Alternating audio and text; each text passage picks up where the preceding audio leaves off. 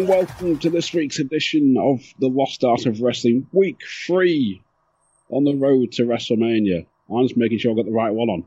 You have, I hope. Been your 30? Yeah, we'll say we are, we're apart for this one. So, so we're not actually got, it's not, all of us have not got the pay-per-view on in the background.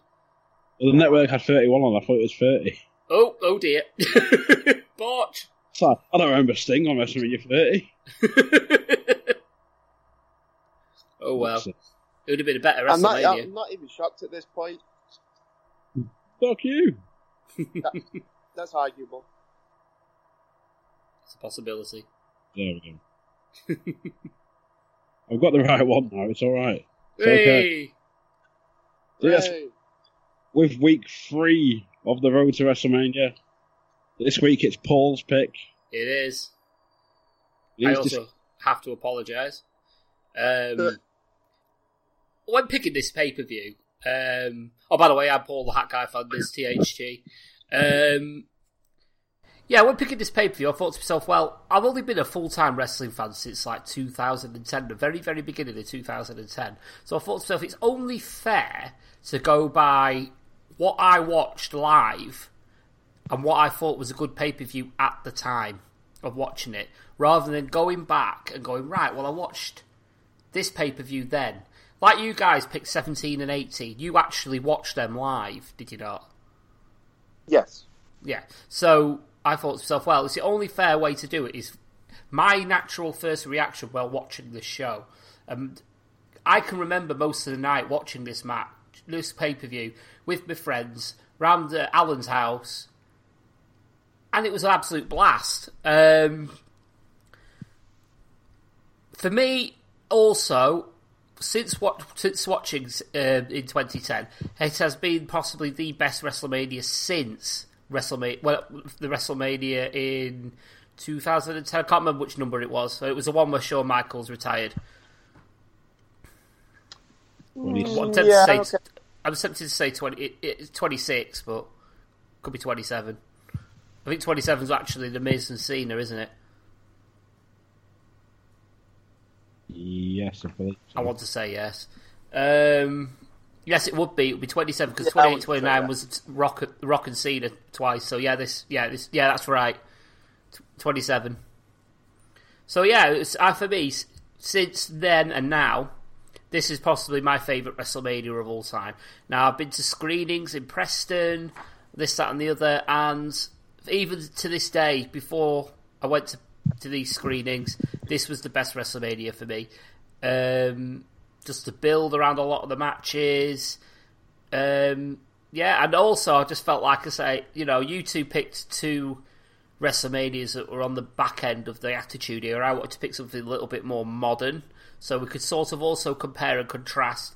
Now, obviously, if you are part of the group, you would have noticed a certain video that appeared last week, or this week even, shall we say, where we picked a certain number out of a hat, didn't we, Coxie? Well, Bunkle picked it, so blame him. Yeah, we're going to blame Bunkle. Blame my hat. We can blame my hat, but we can also blame Bunkle. Mostly Bunkle. I'm getting blamed for shit. Yeah, you should be ashamed of yourself. Well, how do I get blamed for it, right? All I do is I arrived, I delivered, I left. It's not my fault that the gods wanted number 9. Just like Parcel Force, you did a substandard service. Hey, I tell you what, right? You took that. Sorry, you weren't available. Sticker, note, whatever you want to call it. And it's not my fault you cashed it in and got 9. This is true. At the end of the day, I tried it. I couldn't put it in the blue bin. It was too big, so I had to go back to the depot. Yeah, let's be honest. WrestleMania 9 was a massive pile of shit. But yes, thankfully, because of the way we've worked it out, it's ironically worked out well because we've had 2 Attitude Era WrestleManias. We have had a modern WrestleMania. We've also, I would call, sort of the back end of the classic era of WrestleMania. Would you say? Mania 9 was 94, so it's sort of 93, yeah. Yeah. era, whatever they call it. So the dark days, the F. At the time. So we've got the massive highs, the massive lows, and the massive mediocres of the WrestleManias right here. So it's worked out well. It's the decline of Hulkamania, really, isn't it? It's it's after the decline. The steroid, it's after the steroid scandal, and we all stopped believing in the take your vitamins and say your prayers, and you'll be as big as Hulk Hogan. No, you won't. Take some steroids. There you go. This is it. It's more or less of it being deflated and more already deflated and already floppy on the floor, basically. But we'll talk about WrestleMania 9 here. We're here to talk about WrestleMania 30. Yes, right. 30. Of course, I am your host Coxie, joined once again by the baddest man. He signed, sealed, took it back to the depot. It's Billy the Boy Bunkle. Hiya, how are we doing? ready to watch WrestleMania 30, then, now, forever. Yeah, it's not. Yeah, the first promo seems to last now, then, and forever. Yeah. Bunkle, ever the pessimist, then, now. It's going to go away sometime soon, it's not forever. Then, now, and whatever the shelf life is. Don't lie to us, Vinnie Mac. We're on to you. And of course, you can hear he's introduced himself already. It's me. It's THG, Paula Hat Guy Flinders. Here to ruin your day with WrestleMania 30. Of course. 2014 at the Mercedes-Benz Superdome in New Orleans, the same place as Mania this year. Absolutely. Yes. Which I thought was very strange, but there we go. 75,167 people. Let the good times roll. It's WrestleMania 30. Absolutely. Someone once said, a good time happens precisely when we lose track of what time it is. And man, oh man, have we lost track of time.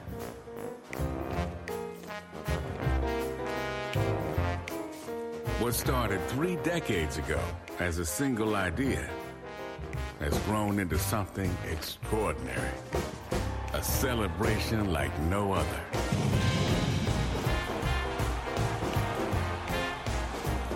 Welcome to the pageantry, the emotion, to the history that is WrestleMania.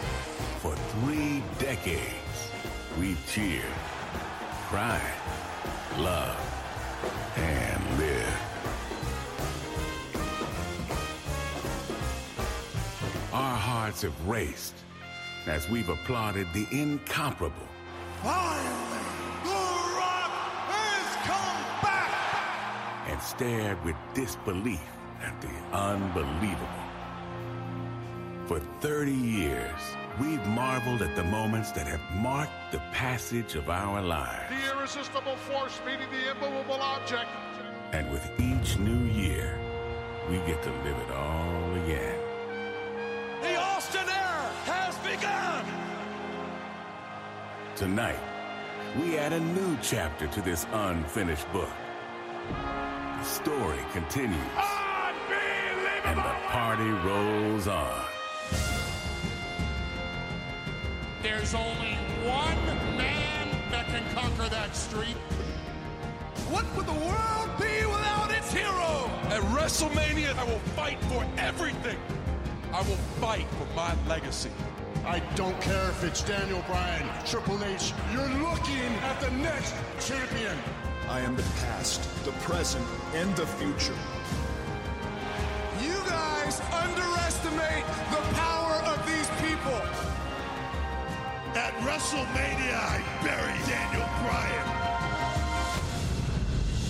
Tonight, we celebrate all that was then, where we are now,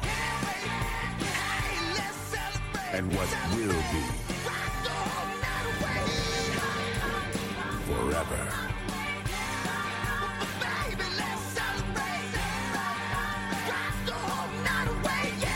Welcome to WrestleMania! And how do we start the good times rolling? With Hogan, of course. A massive promo. 35 minutes of promo, might I add. Well, of course, at this point, I think I remember this vividly. I was sat at my house in the same spot I am now, with the boys round. I had Bunker round. I had our friend Cookson round. I had, I think, Chris round. Yes, quite possibly. And Hogan comes out, and we're all marking out and stuff. Yeah. He's doing all the bullshit, and he mentions the Silver Dome. He calls it a Silver Dome, which is a running gag. Even to this day, it's still a running gag. And then he does a really good job of trying to cover it up. They all do. He does actually say, "Oh, sorry, brothers, I was just thinking about slamming Andre the Giant at WrestleMania 3." And it was like, I can actually believe that you were, because you're probably, getting flashbacks towards that really old age. Yeah. Well, it's getting towards old age, isn't it? He doesn't quite know what's real. Well, it's like that YouTube clip on SmackDown where he's like, he's cutting a promo on Vince, and he's like, I'm the guy. It's like, what do you think about that, Hulk? Huh? Hogan is talking his Mania history, then glass shatters. It's like being back at WrestleMania 17 as Austin makes his way to the ring. Yeah. Crowd does go mental for Austin, to be fair. Yeah, it is a massive pop for the guy. Massive pop. Austin gets his jabs in with the Silver Dome thing. Which has to be done. Talks about Hogan going to Mania. Been at Mania 1, what? Been at Mania 2, what? Slamming Andre at Mania 3, what? Losing to Warwick at 6, what?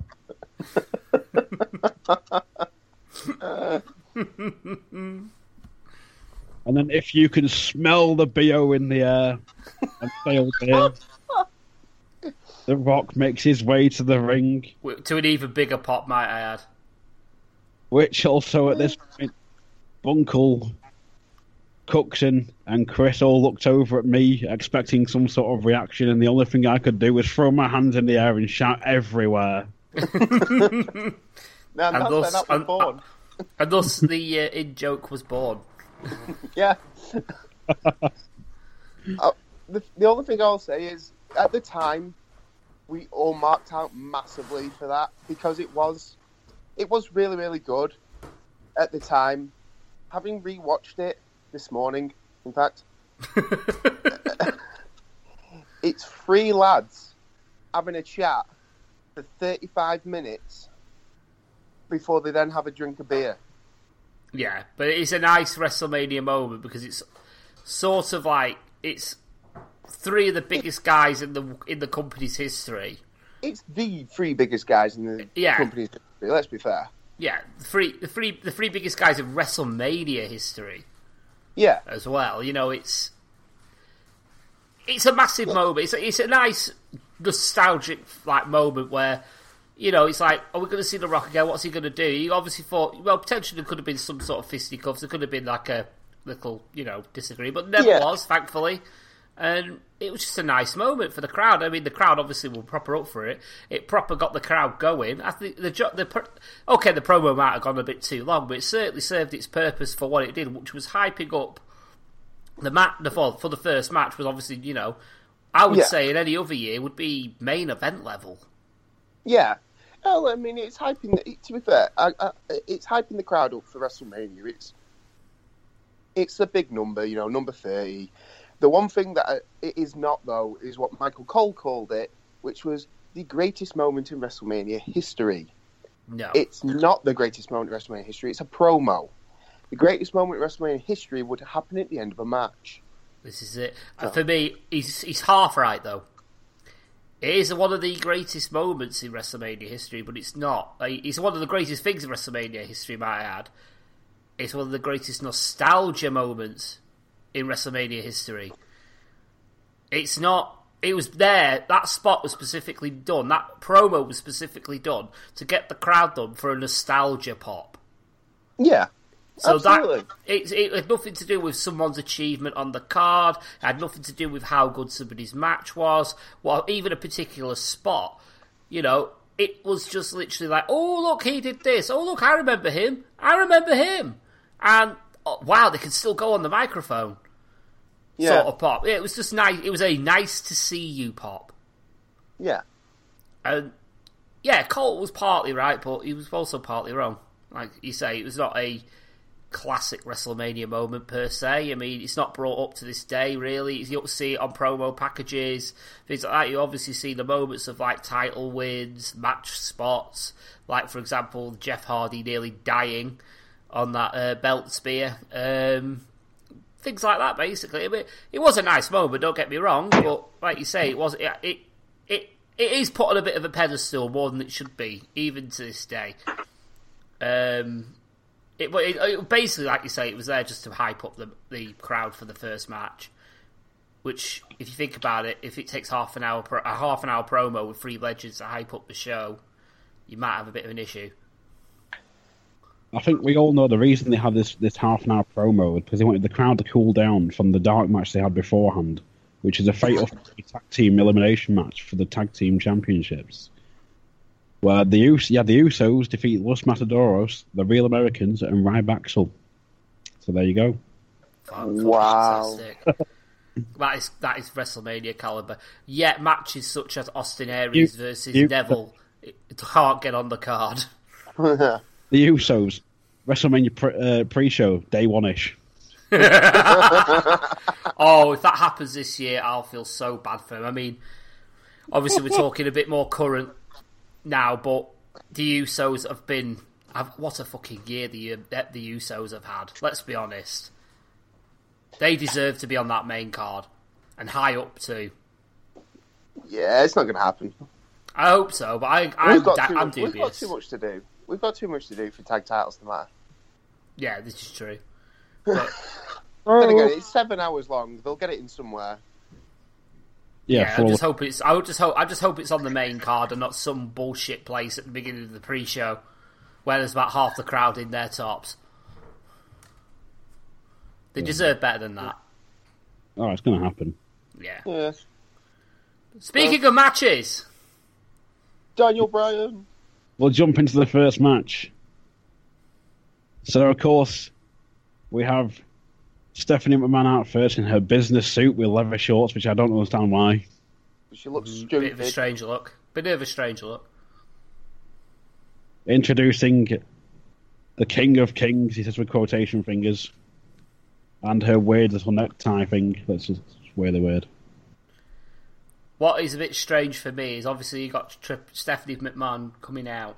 Obviously, yeah, he's Triple H's better half. You know, he says in air quotations.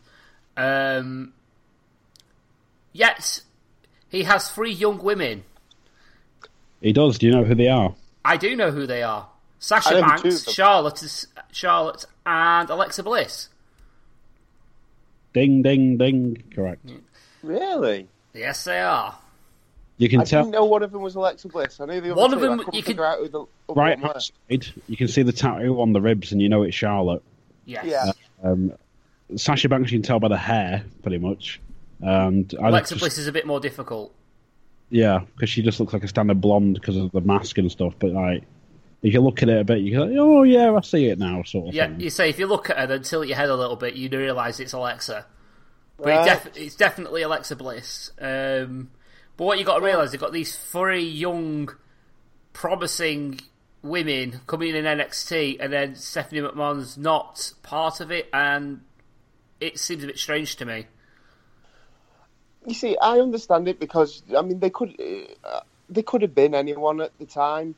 You know, you've no idea if they're actually going to make it at this point. But what is very strange is Triple H comes out as the King of Kings with these 3 young women that are supposed to resemble, I'm assuming, you know, like Vestal virgins. Yeah, yeah. They're almost supposed to be like, you know, Princess Leia, and she's Jabba the Hutt's slave type of thing. I get what you mean. Yeah. Yeah, they're supposed to be like that, and it's like, so your wife is in the ring. There's 3 much younger girls all helping you out. What are you saying? Might I add, not wearing very much. Exactly. What are you doing, Trips? What are you saying to your wife? Just a tidbit on this match as well. It's the first time Triple H has competed in the opening match of WrestleMania. Still nearly half an hour into the fucking show, but there you go. Yeah. Well, at this point, I've got it on 30 minutes and 50 seconds. Yes. Right, if I can see properly. Yeah, it's about right. I mean, obviously, I say, the promo was almost half an hour long. The entrances themselves, or Triple H's namely, takes about 4 minutes. It's so much pageantry. Mind you, what do you expect with Triple H at WrestleMania? You know, you're going to get something similar this year.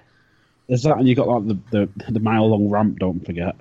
Oh yeah, the ramps are always about 6 miles long. You know, this is an issue I'd had with this. To be fair, I have it with every WrestleMania about this stupid long ramp, but Triple H does all this, you know, this, that, and the other, you know, for his entrance. The man's hardly been wrestling the whole year, and then Daniel Bryan comes out to his standard entrance, and I'm like, I'm sorry, should we not have done something for the only guy anyone is watching the show for? The only guy we give a shit about. And allow me to retort on that. Standard entrance. On the contrary, that makes a shitload of sense. Because obviously Triple H is only wrestling once or twice, so it's a big deal, and he does come out and he does wrestle at this point.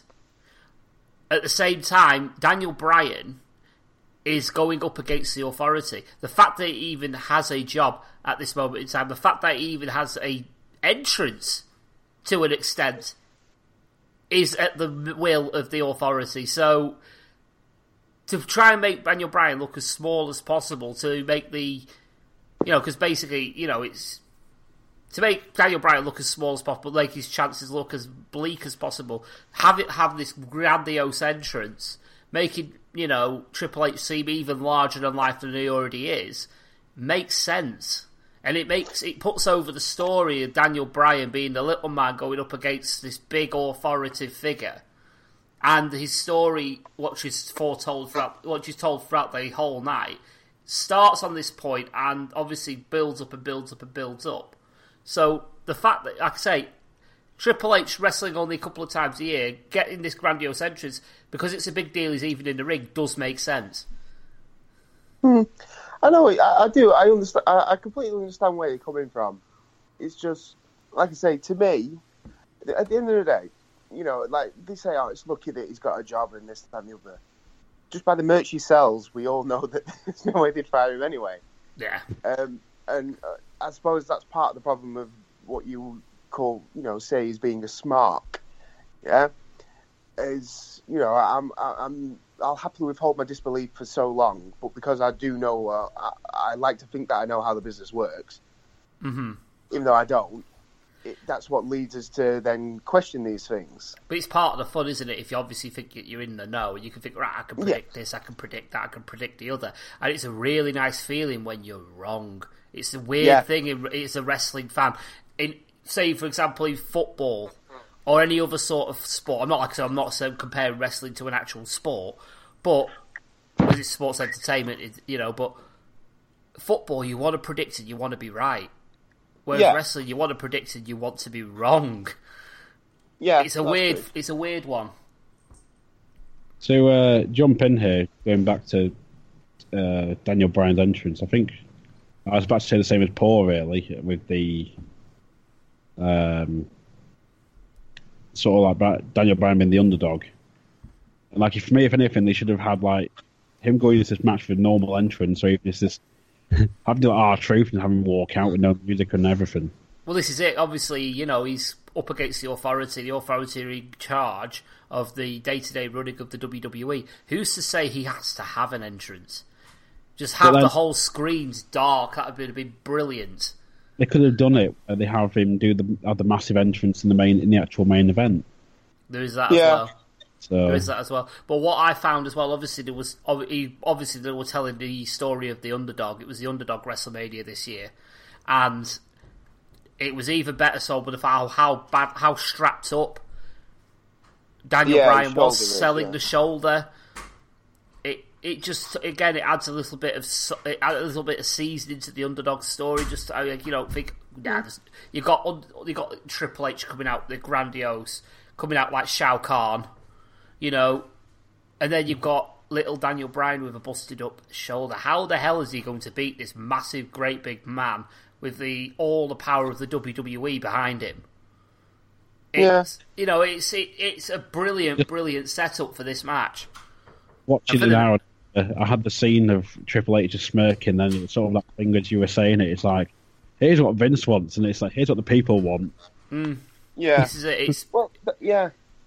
The promo that builds up to the match, actually, I thought that did a very good job of telling the story. Yeah, the power versus the people. Basically, it's the story of this whole WrestleMania. You know, the people are the WWE. We are going to take control of the WWE. Yeah. And the authority's like, no, fuck off. It's our WWE, and we'll do exactly what we want to do, whether you like it or not. Yeah, I'll tell you what you will like. Yeah, and this was basically the whole story of the night. But obviously, it started off with this 30-minute match. As we started, obviously, the crowd were proper. Obviously, Bryan was over. He was absolutely over. Oh, to be fair, he was over that much. I was almost shocked because I remember watching this and thinking, yeah, Daniel Bryan's over, but he's like, it's insane how over he is. Yeah, it's like, go on, mate. I don't want to say it's not like any, he's like Rock levels of over, Austin level of over. I'd even go beyond that. Got that far. I'd go beyond that. I mean, obviously you got the panning shot of the hard cam. Yeah. There's some amazing visuals in this this night, especially when Daniel Bryan's in the ring, where everyone's doing the yes chant and pointing up into the air, and it's everybody's doing it. Yeah. Everybody is doing it. It's just see waves of people. It's like a Mexican wave on steroids. It's some amazing video. Everyone's just shouting yes. Everyone's pointing up to the sky with both hands. It's like, wow. How over is this guy? How good a visual is this? It's staggering. And for me, it's one of the things that sticks out this whole night is how over Daniel Bryan is, and how involved the crowd feel in this storyline. Just to be like, yes, and everyone is on their feet doing it. Yeah. It just adds like a whole different level to this. Well, to the two matches that Daniel Bryan is in. Yeah. So, but yeah, he also there's some awesome like spots in this match. It's the classic speed versus and technical versus power and impact sort of match.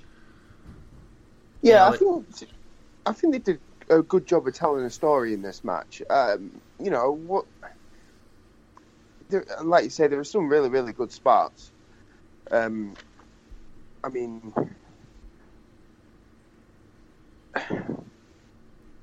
you had a nice spot where there was a really, really, really long crossface spot, which is reversed into their own version of the crossface. Yeah. I mean, that was brilliant. It obviously leads to a rope break. I think one of my favourite spots was I don't know where everybody's up to, but it was the tornado DDT off the apron.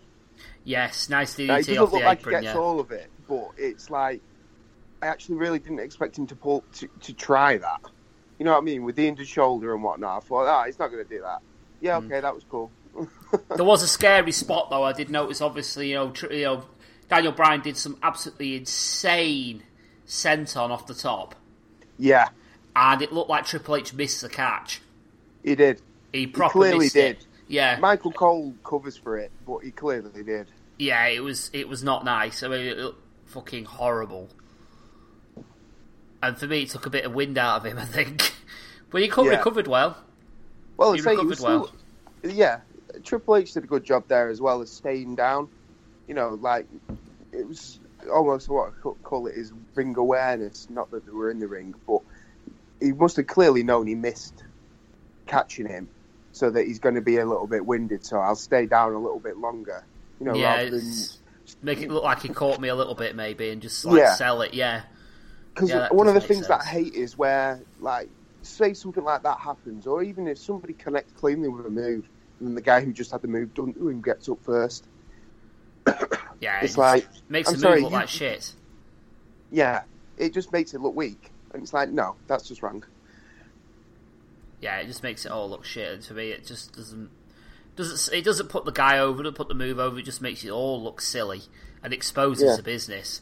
It's like how I was saying to you, I think you both joined for Wrestle Kingdom, and someone did some sort of moonsault or some flip-de-doo off a scaffold or some sort of truss thing.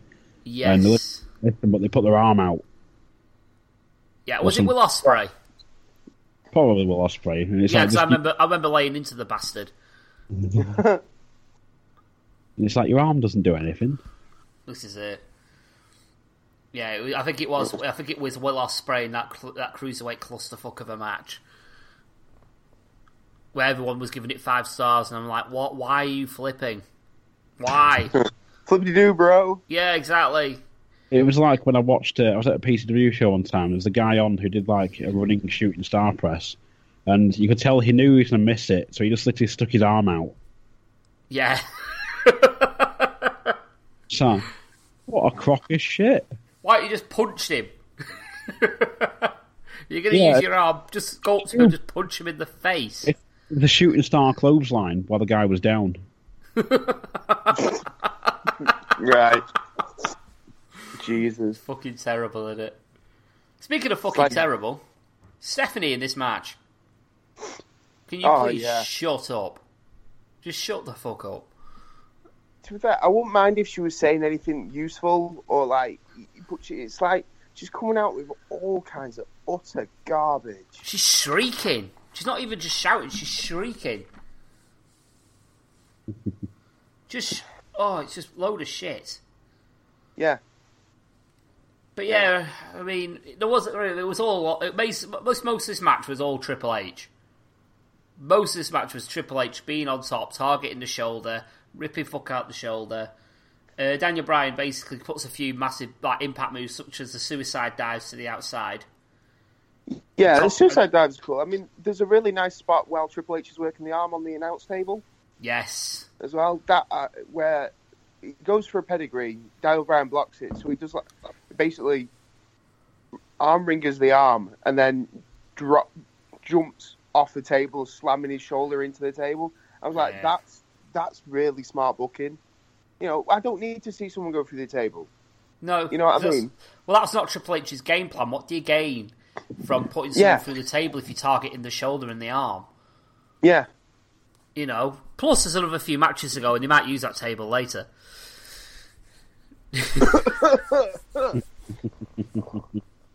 So you know, it's only, you don't want to blow your load just yet. You know, we'll tease it. You know, we'll tease it. We'll use it as like, oh, this is my strategy. I could use the edge of the table. But yeah, it kind of it turned really quickly, didn't it? Towards the end, towards it being advantageous to Daniel Bryan. Yeah, the finish was incredibly quick. Yeah. It went from Bryan's kicking out of a pedigree to, he's winning. Well, this is it. You had the what I thought was an awesome little spot was a spinebuster counter into a pedigree. Yes, that was that was fucking lovely. I mean, I enjoyed that. I mean, it's not often you see it. No, I enjoyed that. I've just watched Daniel Bryan, the bit where he goes for like it looks like a bulldog on the apron, and then Trips just slammed him down. Yeah, that was on his shoulder. Yeah, I mean, it was great selling just on the shoulder again. Just it's a great storytelling. Just to the ring. Yeah, the hardest part of the ring. Gotta get that in there. It has to be done. But yeah, Daniel Bryan eventually does come out on top in this match. obviously, to carry on the story, because obviously there was a stipulation in this match that the winner of this match goes on to the triple threat match at the main event of WrestleMania for the World Heavyweight Championship. And yeah, Bryan wins it because it was a stipulation, obviously, in the match that he wins. He goes on to the main event now. But he is fucked up, and I believe, he gets the win. He gets the win. Running knee in 25:58. 25:58, and it did not feel like it. No, the finish is really cool, to be fair, because it's Triple H goes for that underhook suplex that he does at the beginning. The underhook German. Aye. It's a jackknife pin, pedigree reversed, running knee. It's all over. Type of thing. Sort of out of nowhere, and it was fucking great. The crowd's reaction was insane. You see, I felt differently about this match because I thought, I don't know if it's just what I was watching, but the crowd didn't seem loud. Like, I can see that they're all into it because they stood up, yeah? But it's like, the ending, they're all into it. But while Triple H is in control, they don't seem to think Bryan can lose. There is that, but say, obviously, they're not going to start off the show. Well, they could have done, actually, you think about it. The main event would have been pretty shit with 3 Authority guys as the main event. Yeah. So you knew for a fact Triple H wasn't going to win this match if you think about it like a smart. But, that's obviously why, everyone was chanting Daniel Bryan ain't losing this match. But don't also forget, they've just burnt themselves out fucking for the promo at the beginning of the show. They've just burnt themselves out for Daniel Bryan's entrance. So they're going to have a bit of a breather partway through the show just to bring their energy levels back up. And for me, even so, they made some noise. Bearing in mind, the end of this match was an hour into the main card. True. They've been there like 2 hours already. Yeah, and this is the first match. So, the fact that they're still making that amount of noise consistently for an hour, good fucking going, if you ask me. Because they've not had a breather. They've not really had a breather. For the record, this match is also the longest match on the card. Yes. I'm not shocked. Yeah, which adds to the performance of Daniel Bryan through this night, which I will talk about towards the end of the end of the show.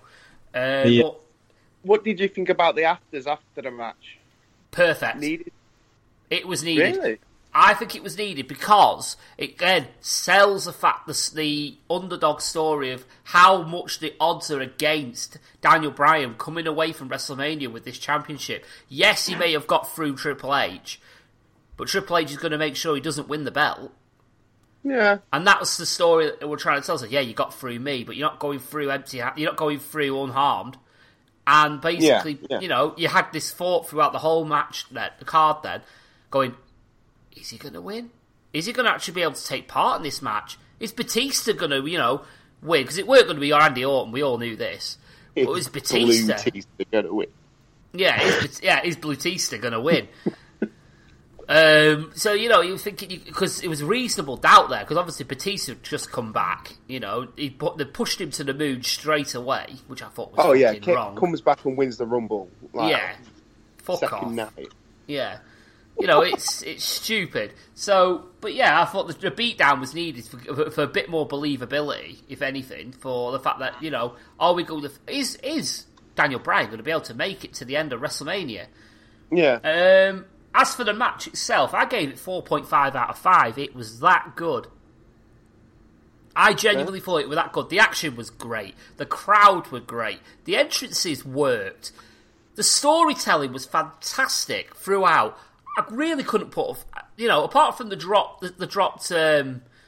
senton, not really much at fault in my eyes, unless I've missed something. But yeah, I'm happy to stick at 4.5 out of 5 for that match. Thoroughly enjoyed it. It is definitely one of the better matches on the card, I think. I agree. I can't disagree with that. Just constant Triple H constantly working over the arm, like doing the little key lock submission and all that sort of thing. Yeah, it's just the little touches that make a lot of difference. I think we touched on that on another show. It's just the little tiny little nuances that bring up the storyline and bring it up to a level. It's the little things that you notice. like, which obviously, what was it, the Chris Jericho match where he was targeting the what body part was it? Triple H's leg constantly throughout the whole match. Yeah. It's still things like that. It's like the way the moves are tweaked so they land on certain parts of the body. Things like that add to the storytelling. This match had bucket loads of that. Absolute bucket loads. Yeah, I can't see it. It does tell a good story. It does have a lot of storytelling. I can't fault your scoring other than I don't know. I didn't feel like Triple H was ever a threat. Which at no point did I, even watching it live, did I think Daniel Bryan might lose. It was there is guarantee he's going to win. I know he's going to win. I can't. There's no suspension of my disbelief.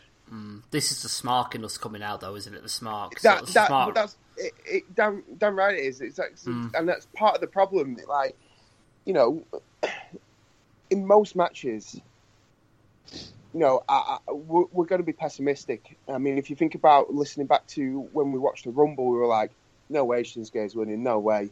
They've just treated him like crap. There's no way he's winning. There's no way he's winning. Oh, he's going to win. Oh. And then when it happened, we all ejaculated everywhere. It's exactly. One of them.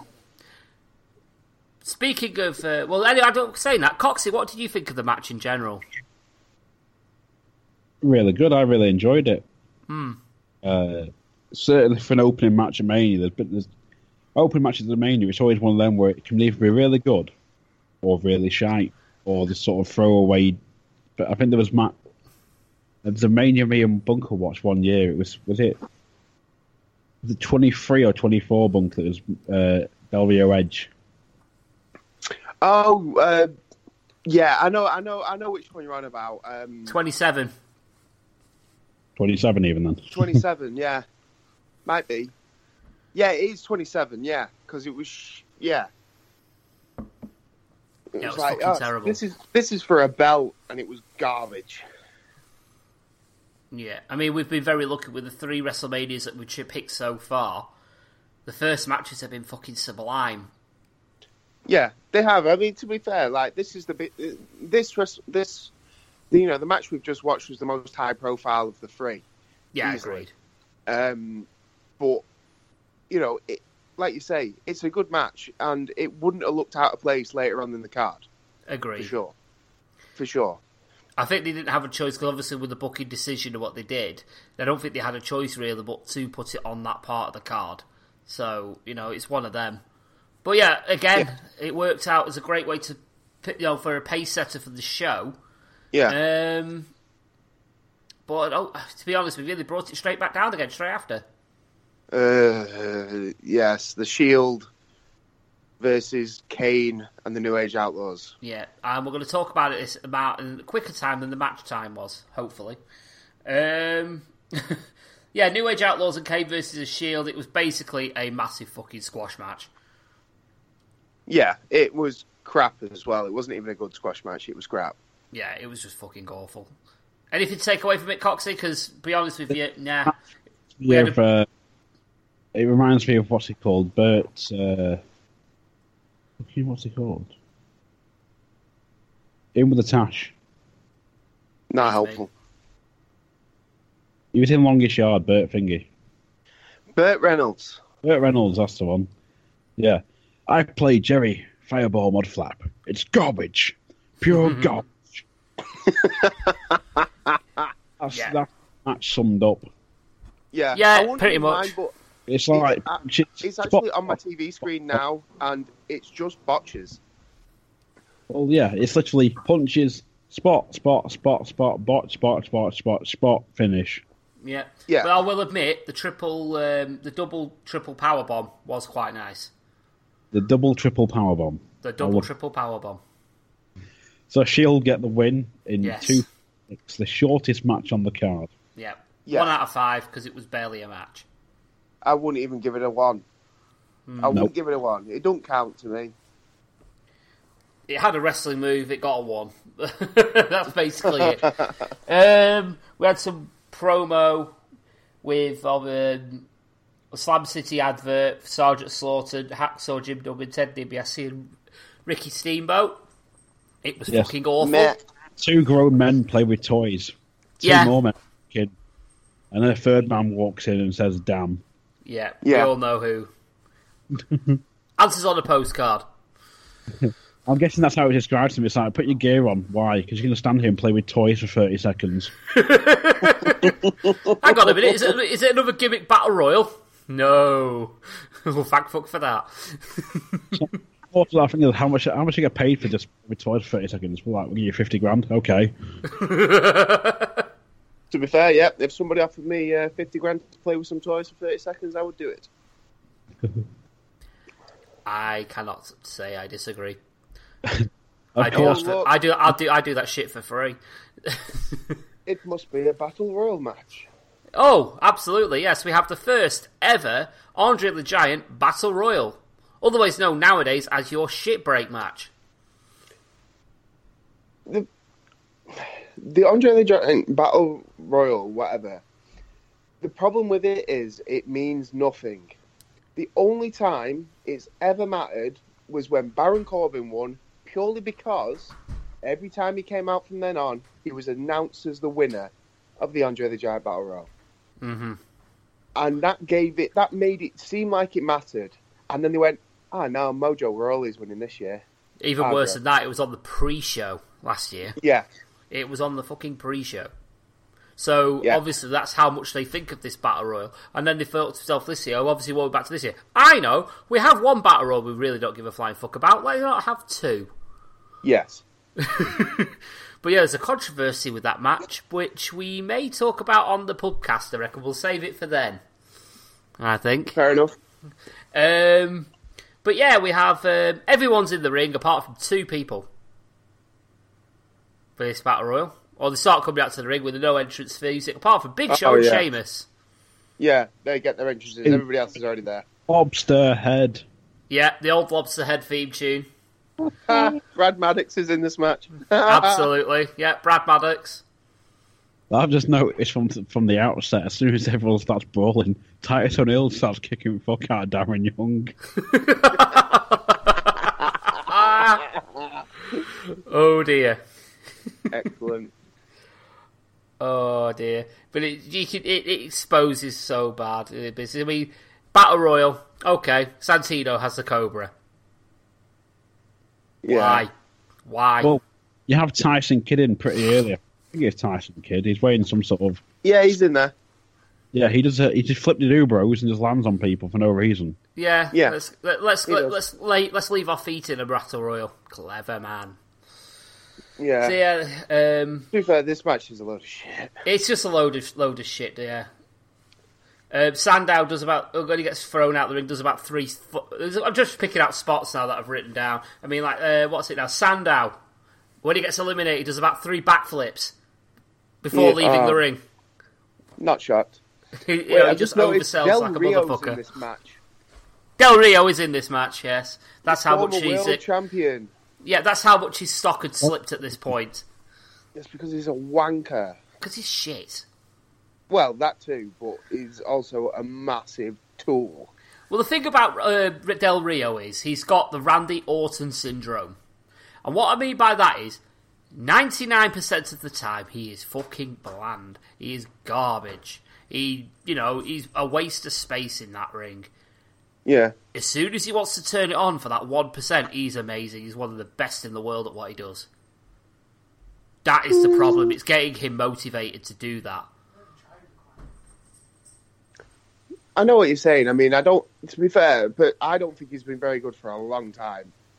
But, everything about his WWE run, it's like his character at first when he was, the rich aristocrat who, I'm made loads, I'm from money and I'm Mexican and this, that and the other. They bailed on that really quickly. Suddenly it stopped being that he was rich. He came out in a car and he has an announcer. And then they bailed on that. And then it was just him. It was like, all right, okay, so why do we care? We don't. Oh. And then it was like, we don't know what to do with you, so you gone. Yeah, And you're it's just like, a bland. we're talking about, You're just a bland we're rich talking about Mexican. bringing him back. Yeah. Why are we bringing him back? To do what? Ruin somebody else's life? Interesting tidbits on this one. It's the only WrestleMania match of Yoshitatsu, Brad Mannix, Brodus Clayton, Aksana, and Jinder Mahal to date, to this point, or whatever. Oh, I can believe it. All right, fair enough. Not on main card anyway, because Jinder Mahal was in that Battle Royale crap from last year, wasn't he? This is also the last WrestleMania match for the Carly, Drew McIntyre, Santino, Justin Gabriel, David Otunga, Rey Mysterio, and Layla. Oh, okay. Well, Layla later on, even. Well, Layla was she valeting Fandango? No, at this point. Match later on, I think the Vicky Guerrero. Yeah, there's a women's Battle Royal match later. All right, I'm getting confused. Sake. It's the first sell the Cobra. First pay-per-view match for Xavier Woods. Yes, it was. The only pay-per-view match for Brad Mannix. Because he was shit. First appearance for Hunico with Sin Cara since Hell in a Cell 2011. Jesus, aye. But yeah, this match... it's the drizzling shits. Yeah, it's not great. Sheamus does kill Fandango, which is not a bad thing. But then you also got Kofi Kingston doing his usual shite. Even the Miz is in the match. Yeah, the even Miz. The Miz gets eliminated with a Cobra. Yeah, again, how far the stock had slipped at this point. 3 years ago, main eventing.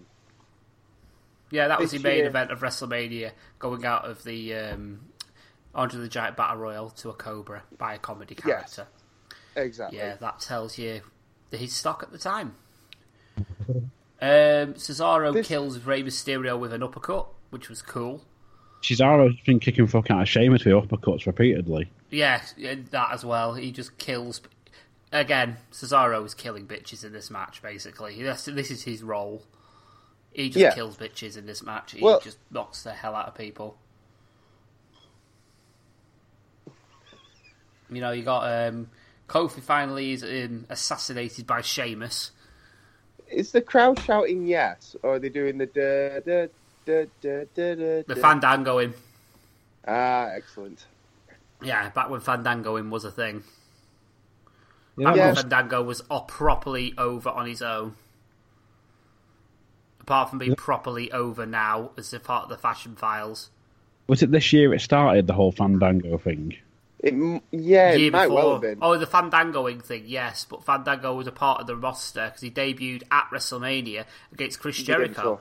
Yeah, and went over. Yeah, went over. Look where that what went. that did for his career. Yeah, but the thing is, though, the guy can go, and he's actually quite a good wrestler, and he actually I quite has like a really him, good gimmick. He has a really good gimmick, which is and even now his gimmick is absolutely amazing with Breezango. You know, I enjoy it, and they deserve more, and I hope they are in the tag team clusterfuck that is going to happen at WrestleMania. Speaking of clusterfucks, we have this match still going on. You know, Sheamus and Del Rio, some reason, eliminate each other, which I think was a potential botch, maybe? I don't know. I don't know, because you're... Wait, I thought Sheamus won this thing. Not Sheamus. We're getting there. No, Cesaro wins it. Does he? But yes, if we're going to go to that point now, Cesaro does win, because the last two in this match are Cesaro and Big Show.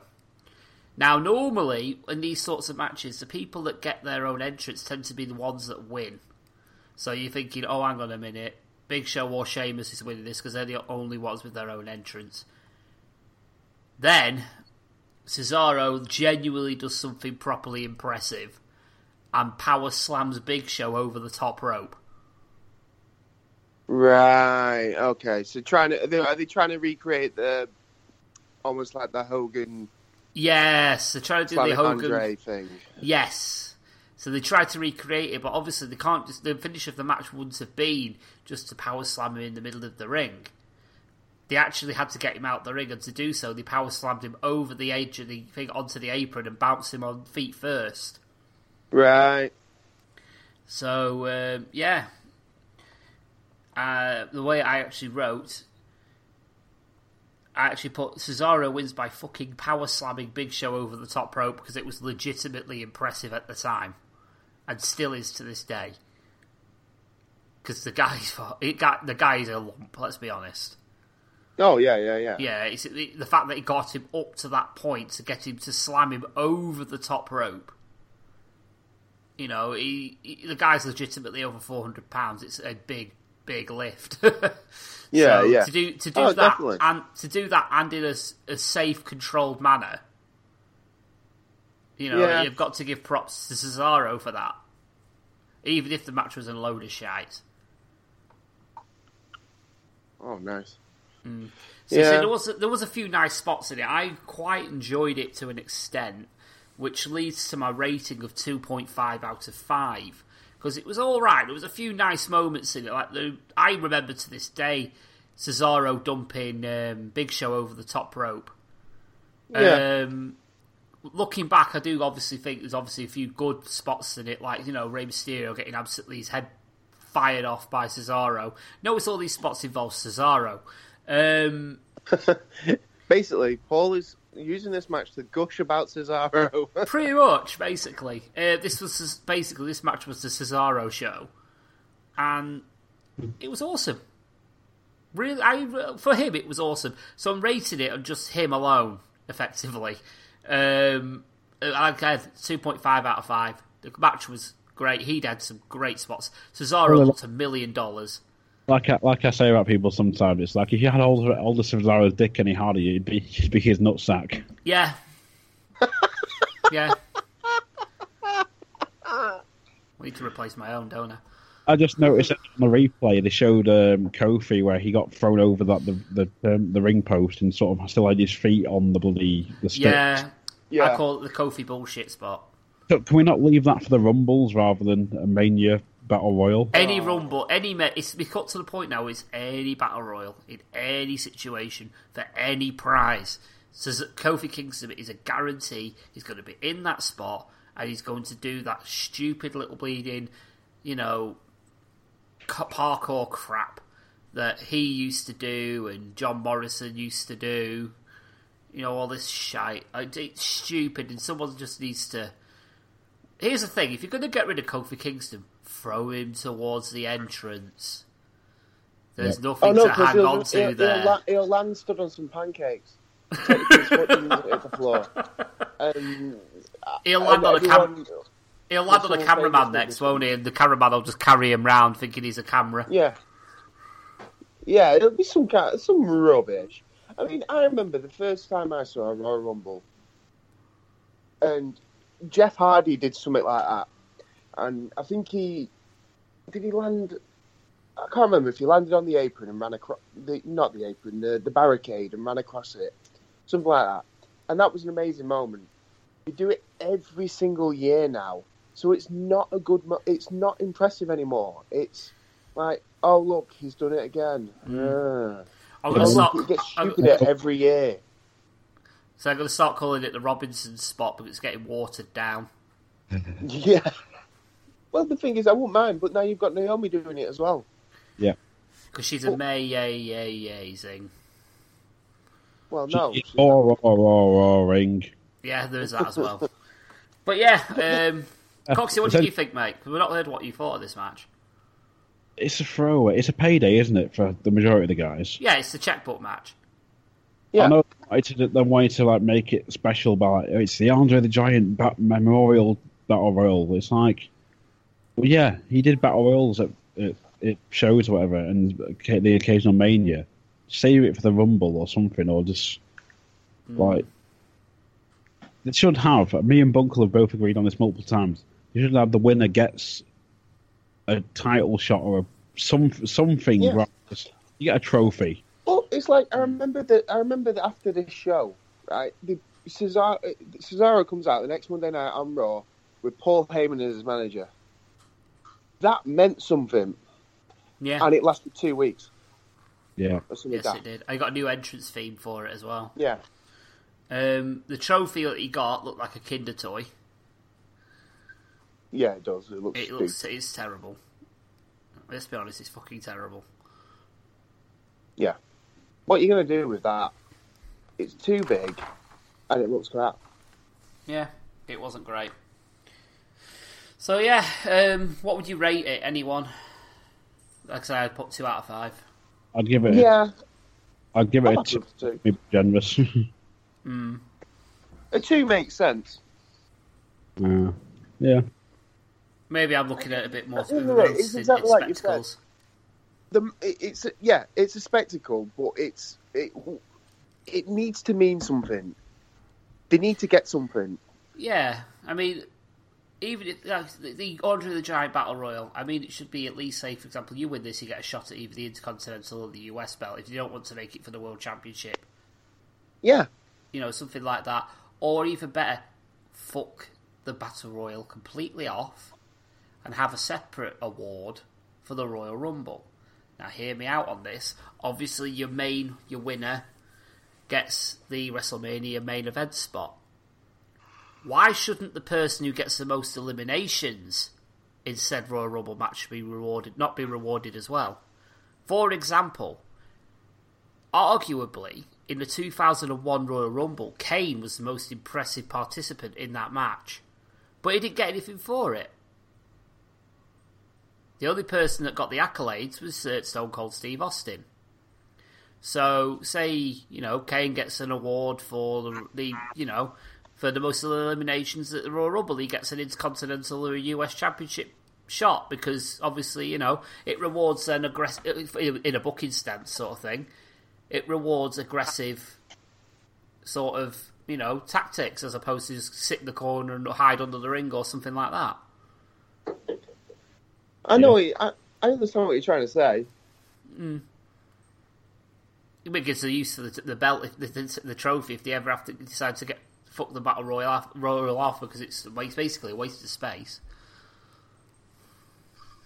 Oh yeah, this Battle Royal's a waste of time, but yeah, let's be honest, you don't get fuck all for it. Just like, oh yeah, the Battle Royal winner, good for you. You got to do. At the end of the day, they see it as it's a way to get almost everybody on the card, give everyone a payday, and go from there. Innit? That's the way they see it. I'm not. I don't. But you could do so much more. Like, say, even if you wanted to do this, say you wanted to do this Battle Royal, like, have them have an Intercontinental title shot on the line. Yeah, that makes sense. That.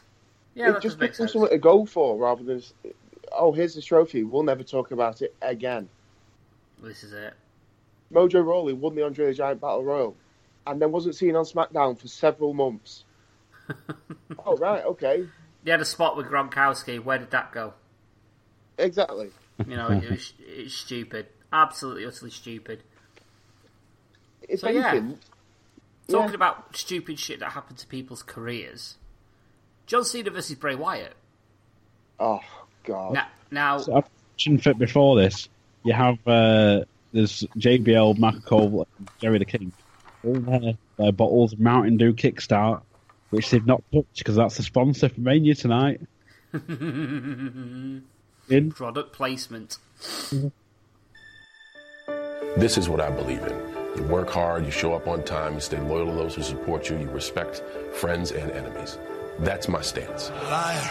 Here I am, having worked day in and day out for 12 years now, trying to build this. You're a liar! That's what I want as my legacy. You're a liar, John Cena! And a guy like Bray, he just wants to destroy everything I've worked my life to build.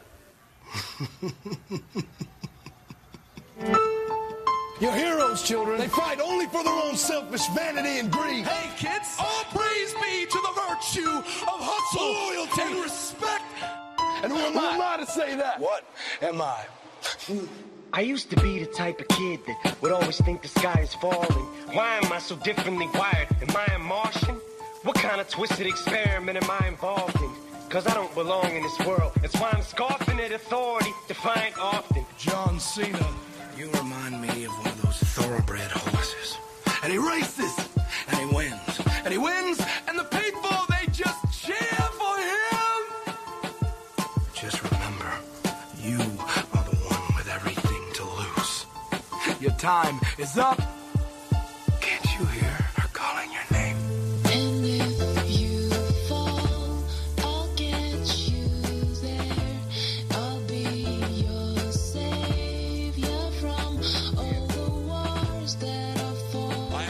of Bray Wyatt, but I believe. I believe in everything I've done, everything I stand for, and everything I will do. At WrestleMania, I will fight for my legacy. This is my legacy.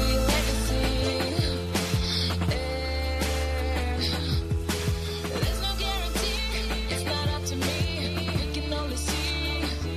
This is my legacy. I got your fear, John. And your fear is my power. I used to be the type of kid that would always think the sky is falling. Why am I so differently wired? Am I noggin? Cause sporadic as my thoughts come, it's mind-boggling. Cause I obsess on everything. I have broken you, John.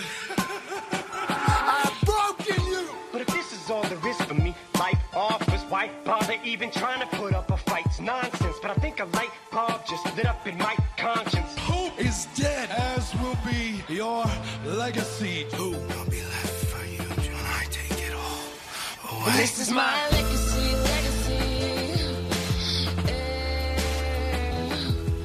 There's no guarantee, it's not up to me. We can only see. This is my legacy.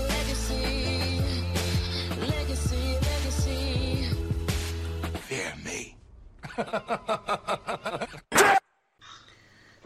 So we have this match, John Cena versus Bray Wyatt. Now, I don't have much memory of this match, if I'm brutally honest. Now, there's a nice spot where it's where Bray Wyatt's basically telling Bray. Got to the entrance first. Oh yes, there's a random lady dancing with swords for Bray Wyatt. Bray has the voodoo priestess dancing with swords for some reason. Yes. Yeah, and it was like, why is that there? This is it. And a live band for Bray Wyatt. And I put in brackets in my notes, back when WWE had faith in the character. Yeah. You know, this guy was money at the time. He was over. The guy was, 31. Sorry, mate? The live band, not 31, where he had he's got a live band. All right. Yeah, he had the live band for number 30. This is how long Bray Wyatt's been knocking about.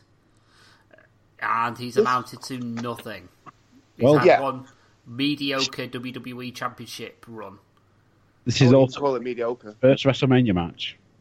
Yeah. I believe it is, yes. This is when Bray Wyatt mattered. And he still has the chair, he still had the compound, he still had the guys who come out with him. And it was like, yep, okay, he's still over. He still talks a whole bunch of gibberish, but it's good gibberish, rather than the crap he spouts now. And it was, even the promo package for this match. I'm here. I'm not even here to win. I'm just here to fuck with John Cena's head. This is it. And he just wants him to take him out. And I mean, this version of Bray Wyatt was so good. Yeah. So good. In my notes, I put, I put in my notes, damn, Bray needs to be this fucked up again. 2014, Bray was so good. 2017-18, not so. He needs to go back to when he was the rambling sort of... preacher. The preacher, sort of apocalypse preacher type bloody Vietnam veteran. Yes. Yeah. Yeah, you were there, man. Yeah. Yeah, I agree. I 100% agree. I know John Cena's come out with a T-shirt that says, "You can't stop me from burying talent." Absolutely. I mean, the whole story of this match, I believe, was that it was basically a rehash of the Kane. You're inner demon or something like that. Yeah, basically, John Cena's not a nice person deep down. It's all a front, and I'm going to make sure that he shows that he's not a nice person by letting him beat me. Yeah, and basically he's willing to sacrifice the match to win the war. Yeah. That is basically, this is how fucked he is. He's that he wants to expose this truth, in air quotations, about John Cena, that he's willing to even damage himself, i.e. loser to WrestleMania, to get this fact out there. Now, in wrestling and booking circumstances, and obviously if you're filthy casual, that's basically the equivalent of, blowing yourself up basically to get at somebody else. Yeah. You know, it's one of them. I thought it was brilliant storytelling. You know, it's like I'm fucked up, but I'm not as fucked up as you, and I'm going to make you. I'm going to expose you to the world. It's like, yeah, I can dig this. A couple of tidbits on this match. It's the first Mania since Mania 21 where John Cena didn't have any special entrance. It's the first Mania since WrestleMania 19 where he's not had a title match or taken part in the main event. Yeah, it was pretty much a throwaway, wasn't it? It was a similar sort of circumstances to what he has this year, where he was not really involved in anything. Yeah. You see, the thing is, putting Wyatt in there with Cena, it makes sense in that you're trying to put Wyatt over and you're trying to make him seem like a big deal because he's gone straight after John Cena, who's supposed to be our biggest star right now. The problem is, the crowd has little to no reaction for John Cena at this pay-per-view. The crowd love Bray Wyatt when he's the preacher chatting shit. This match is a dog to me. It's not good. I don't think it tells a particularly great story. And Bray Wyatt, the actual character, suffers massively because of it.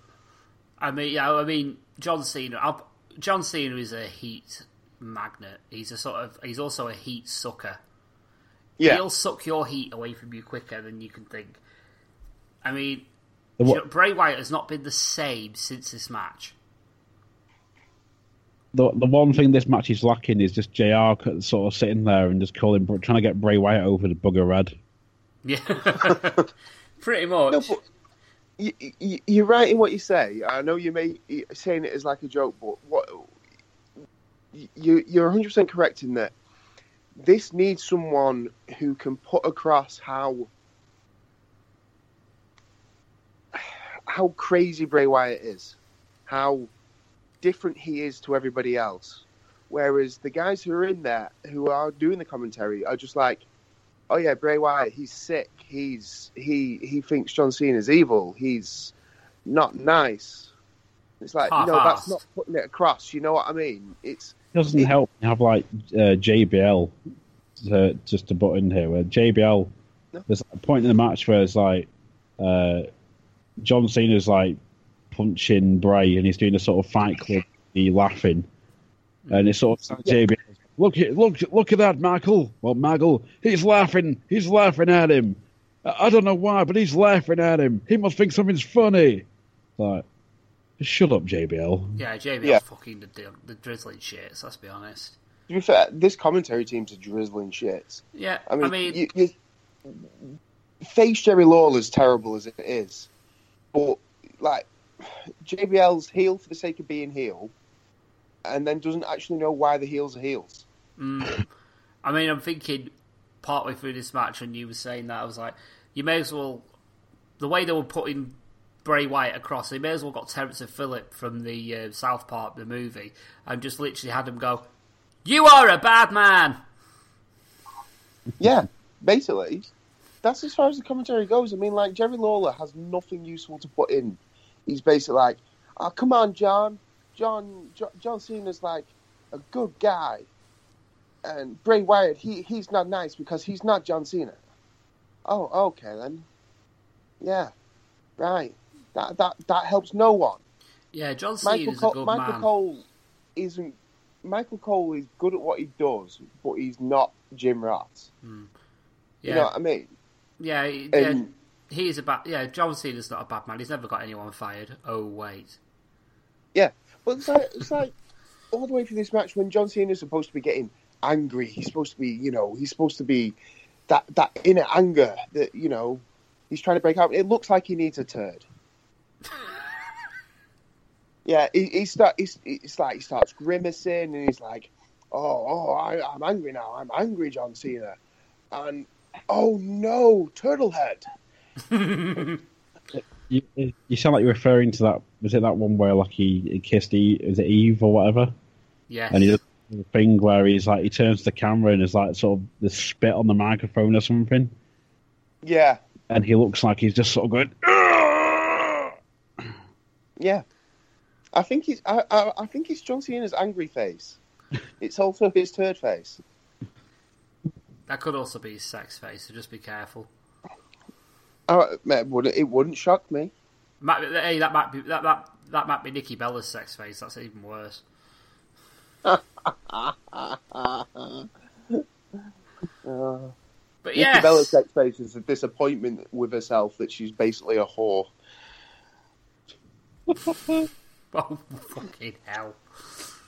I'm going to get his bandana. Yeah, let's just get off this match. I mean, John Cena wins within AA. There wasn't really much more to talk about in this match. Bray Wyatt gets on his knees at some point and says, "Finish me." Yeah, Bray Wyatt is basically asking for John Cena to beat the crap out of him, and John Cena duly obliges, but does it in the John Cena way. Yeah, Bray offered him a chair and said, "Just beat the shit out of me," which would have been a DQ, might I add. Yeah. Yeah, well, that's why he's doing it, innit? It's to prove that he's a bad man. You're evil, John Cena. No, he just needs a pool. This is it. So, yeah, he wins with AA. You know, it was one of them. I've put a 3 out of 5, because some of it was okay. It wasn't all bad.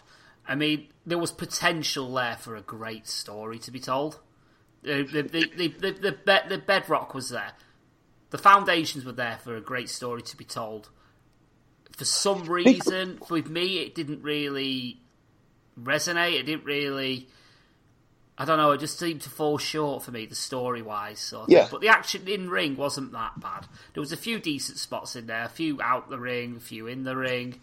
There was some good action. I'll be honest, there was some good action, but the storytelling was a little bit lackluster. Yeah, to me, I could... You see, I'd say 2.5, 3, like you're saying, just because... There was, the potential was there for a great story. Bray Wyatt is incredibly over. The problem is because the story is bad, Bray Wyatt comes out looking bad. Bray Wyatt needs a decent story in the match to go with the decent story he puts on outside, to me. John Cena can't do it. John Cena's good at one thing, and if he's not doing that, he's pretty bad at everything else. So he's good at his comfort zone and anything, but he's... Yeah, I think that sums up pretty much. What do you think, Coxie? The thing is, I liked the Bray Wyatt, sort of Bunkle labelled it the preacher character. I loved it when he was just chatting random shite. He was laughing when he was getting hit and stuff, but then he wasn't winning anything. Like, he was having these feuds and wasn't getting out. Like, he wasn't winning. He didn't win any of them. Not a single feud did he ever come out on top of. I don't think he ever has won a feud. Yeah. I don't think he's ever gone over and won a feud. But his best stuff was his earlier stuff. Absolutely it was. His best stuff was this stuff when he first started. I tell a lie, he did win a feud. It was his very first one against Kane. That's the only one he's ever won. The only one he's ever won was when he was introduced. As far as that's going from memory, I'm not actually going to research that shit because I don't give a flying fuck. But it's like when you look at it, you know, they do sometimes. It comes up on Facebook. You know, Bray Wyatt's win-loss record.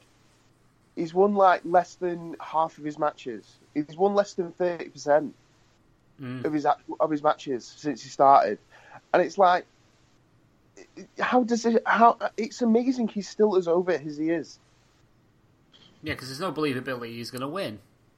Yeah. At the end of the day, you know, here we go. John Cena's won a match. He's out hugging children and hugging fans and stuff. And it's like, all right, yeah. So it meant nothing. You know, Bray Wyatt should be going around and recruiting people, not losing people. You know, like the Bludgeon Brothers. There should be 20 of them. He should be recruiting these people like zombies. Yeah, like the what's it called, the Ministry. Yeah, exactly like the Ministry. Or even in a weird way, the Straight Edge Society. Yeah, for example, it should have been a faction. The Wyatt family should have been a faction, and they broke it up. They brought it back. They added Strowman. They broke it up. It's like just make up your mind. Like, for this match, I think it's a throwaway for me. Like, it's standard Cena, and it's But it's Bray Wyatt. Like they should have, to me, they should have called an audible and just gone, Bray, you're going over. Yeah, that would have made sense. It was very throwaway. It seemed very last minute. It's like, oh shit, we've got Cena. We haven't got a build for him. Who else has not got a build? Oh, you two. Imagine the reaction if Bray had won, and the would have had afterward of like, I beat Cena at Mania. Yeah, that would have been a moment that would have been remembered even to this day. Yeah, but I think there's a reason that hasn't happened, and why it didn't go over was potentially what happened in the next match. Yeah, I understand that. Yeah. Because they didn't want really anything like a shock value to, obviously on a negative sort of side, to overshadow what happened, potentially. Or even take any light or shine off the next thing that happened in the next match. It's a possibility. But yeah, shall we move on? Yes. So John Cena gets the win in 22-25. Which was okay. It did seem that length. It was about its length, I'd say. So I guess 2.5 from me for the majority. So, yeah. I think we're I'd be probably slightly generous, but I think we're in agreement on that match. I think. Yeah. Yeah. Small footnote. Obviously, coming up next, we had the Hall of Fame sort of ceremony, sort of thing. Welcome everyone to the WWE Hall of Fame induction ceremony. Our next inductee isn't just one of the greatest ring psychologists our business had ever seen. My friends, he wrote the book on it. If you can get into that ring and make a child smile, there's nothing like it. She was a source of encouragement, strength, and inspiration to so many. She is my nemesis. She is my partner in crime. She's Lita. That just happened? How did I do all that? So I want to thank all these people that took a chance on me and saw something early on. Please join me in welcoming one of the greatest managers of all time, Paul Bearer, into the WWE Hall of Fame.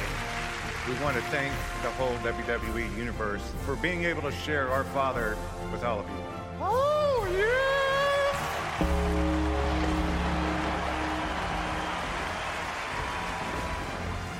It is with much humility that I joined the WWE Hall of Fame class of 2014.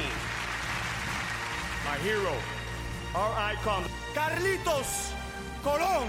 Yo acepto este reconocimiento y para mí es un honor. Muchas gracias.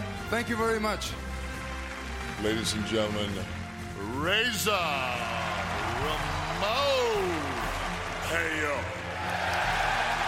Hard work pays off. Dreams come true. Bad times don't last, but bad guys do. He is a true WWE icon and legend. The Ultimate Warrior is a legend today, and he will continue to run into the hearts and minds of fans throughout generations to come.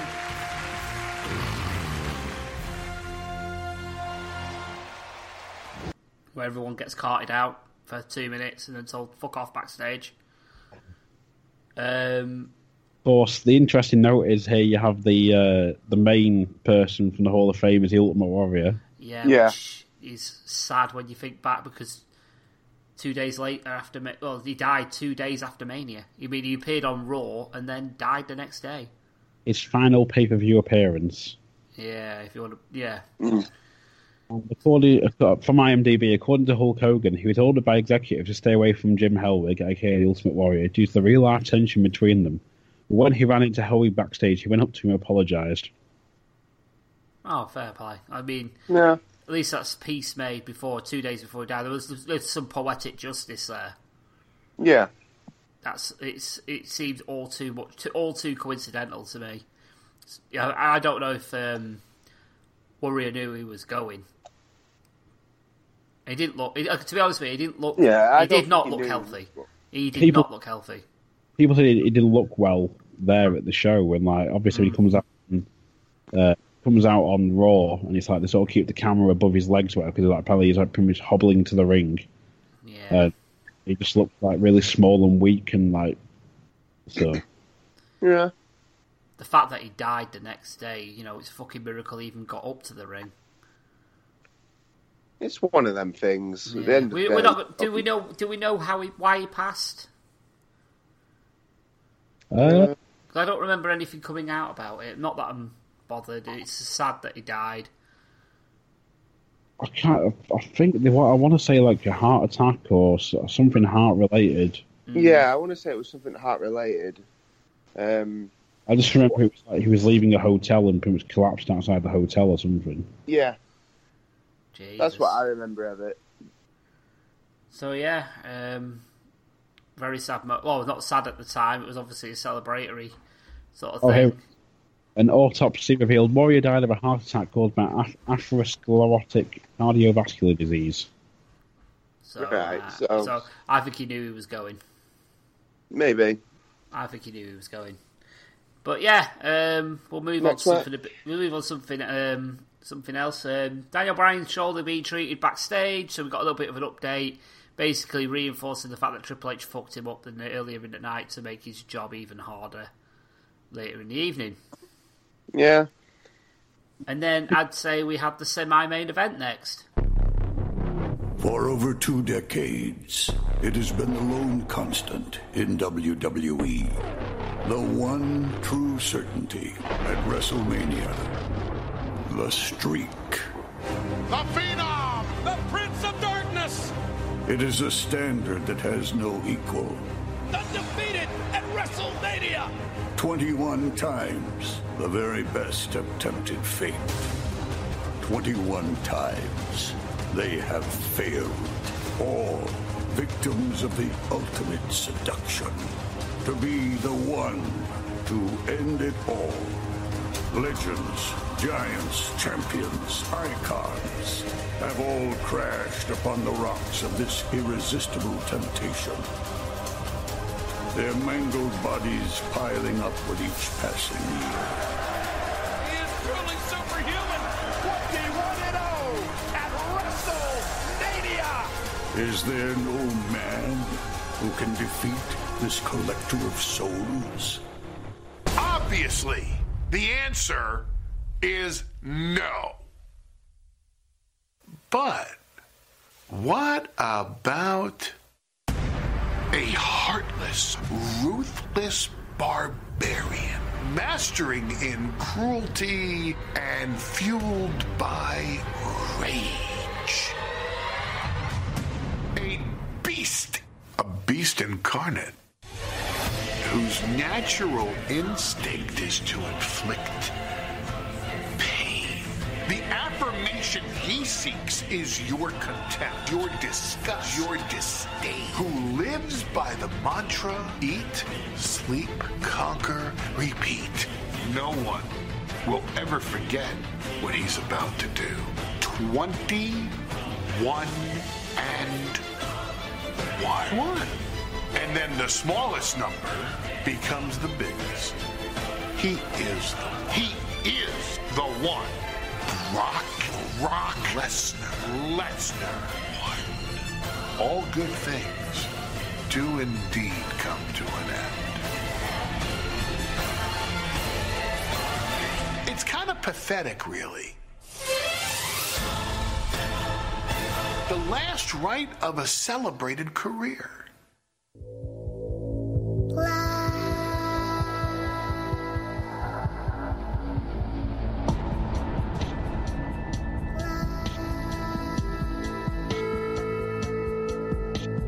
Your precious undefeated streak, 21, will finally be broken. And one, your beloved Phenom, will be no more. 21 and 1. Streak dies. Streak's over. Streak's over. Eat, sleep, conquer, repeat. Eat, sleep, conquer, repeat. Eat, sleep, conquer, repeat. Eat, sleep, conquer. The streak. Yeah. It is, Yeah. well, co-main event, whatever you want to call it. Yeah, co-main event, semi-main event, whatever you want. I mean, the Undertaker match now, well, at this point was one of the main events. I would say less so now, because it's kind of lost its sparkle since his defeat. But, sorry, spoilers. We have Undertaker versus Brock Lesnar, at which point Undertaker was unbeaten at this point. Yes, 21-1. I would 21 like to and question... Yeah, 21-0, sorry, at this point. He ends up 21-1. Spoilers. I was looking forward to watching that match as well, Bunkle. Everyone's seen it. Yeah, if you're a wrestling fan and you haven't seen this match, or you say you've not seen this match, you're a liar. Yeah. Everyone's seen this match. Yeah. There's not really much to talk about. It was all just spot, finisher, finisher, spot, finisher. You know, there wasn't really much to go over. To see this damn thing. To note first, you've got Lesnar. Lesnar comes out first, standard entrance, standard Lesnar. Yeah. And then for Taker's entrance, you get the series of caskets with the names and numbers. Yes. Of the victims. And Shawn Michaels, for some reason, has 2 coffins. Like, did you cut him in half? Is one for his soul? It was what about the 3 for Triple H? It was the little people's court tore him in half. Yeah. Just pulled them apart. Remember that episode of Raw? Oh, yeah. You put Triple H corpses and you had a 7th man. Yes. But yes, there was, like I say, you know, I don't know if any of you two thought any different. There was a good story told in this match, saying showing how much of an actual legitimate threat Brock Lesnar actually was during this match, and how vulnerable Taker was. Yeah, in this match, it was a really good story. I mean, the way it was told, the facial expressions, the way Brock Lesnar was just smirking throughout the entire match, looking down at the Undertaker, quite a big chunk on the match. That doesn't help with the fact the concussion earlier. Yeah. Oh yeah, he was concussed to fuck, wasn't he? The thing that got me is, it's like, Lesnar, you know, I think it's while Undertaker's entrance is going on, and Jerry the King Lawler is sat there and he goes, you know what, it'll be even more impressive if he beats the Undertaker tonight than Brock Lesnar going to the UFC and winning the World Heavyweight title in only his 4th fight. No, it won't.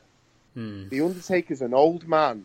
Brock Lesnar is legitimately a decent fighter. This is it. I mean, if this match happened 10 years ago, previous to this, if this happened in 2004, if this had happened in 2004, we'd be looking at an absolute clinic. It'd be an awesome match. Yeah, absolutely. If this match had been in 2004, it would have been amazing. Unfortunately, Brock Lesnar doesn't really seem to care, and the Undertaker is old. Yeah, so at this point, he's broken down. Yeah. It's like I keep seeing these things on Facebook. Oh, which Undertaker do you want to see come back at this year's WrestleMania?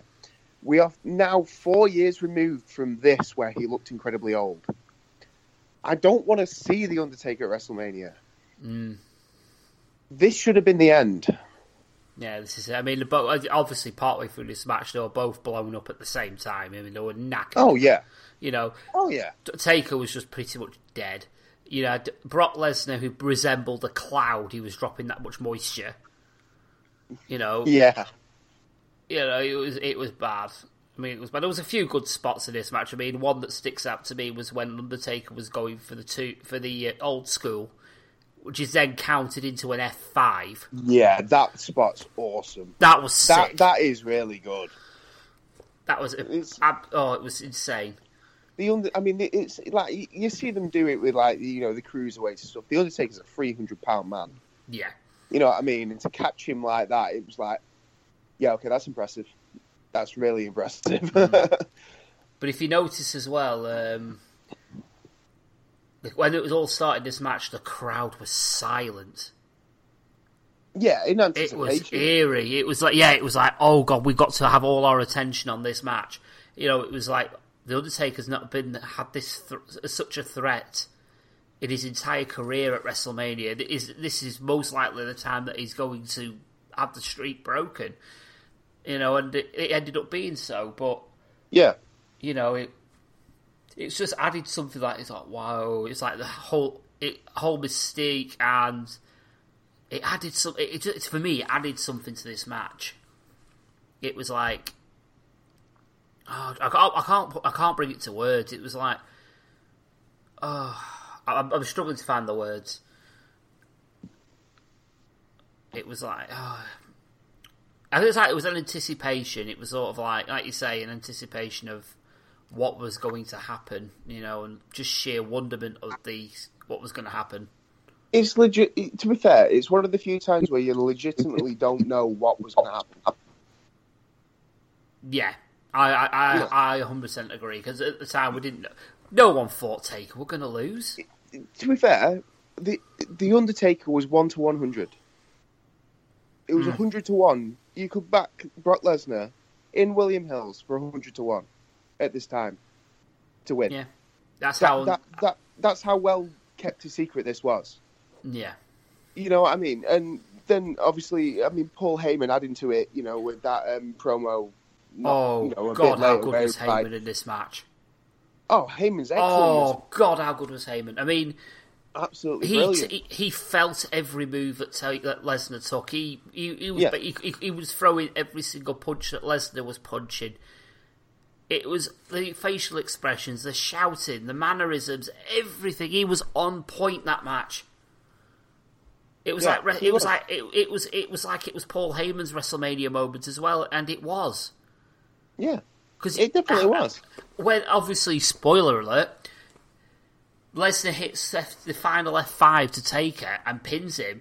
You just see Lesnar gets up, and you just see Heyman, all elbows on the apron, hands over his face, like, oh my god, oh my god, oh my god, you did it. yeah, almost in disbelief. Absolute disbelief. It was like just selling. It was like, oh my fucking god.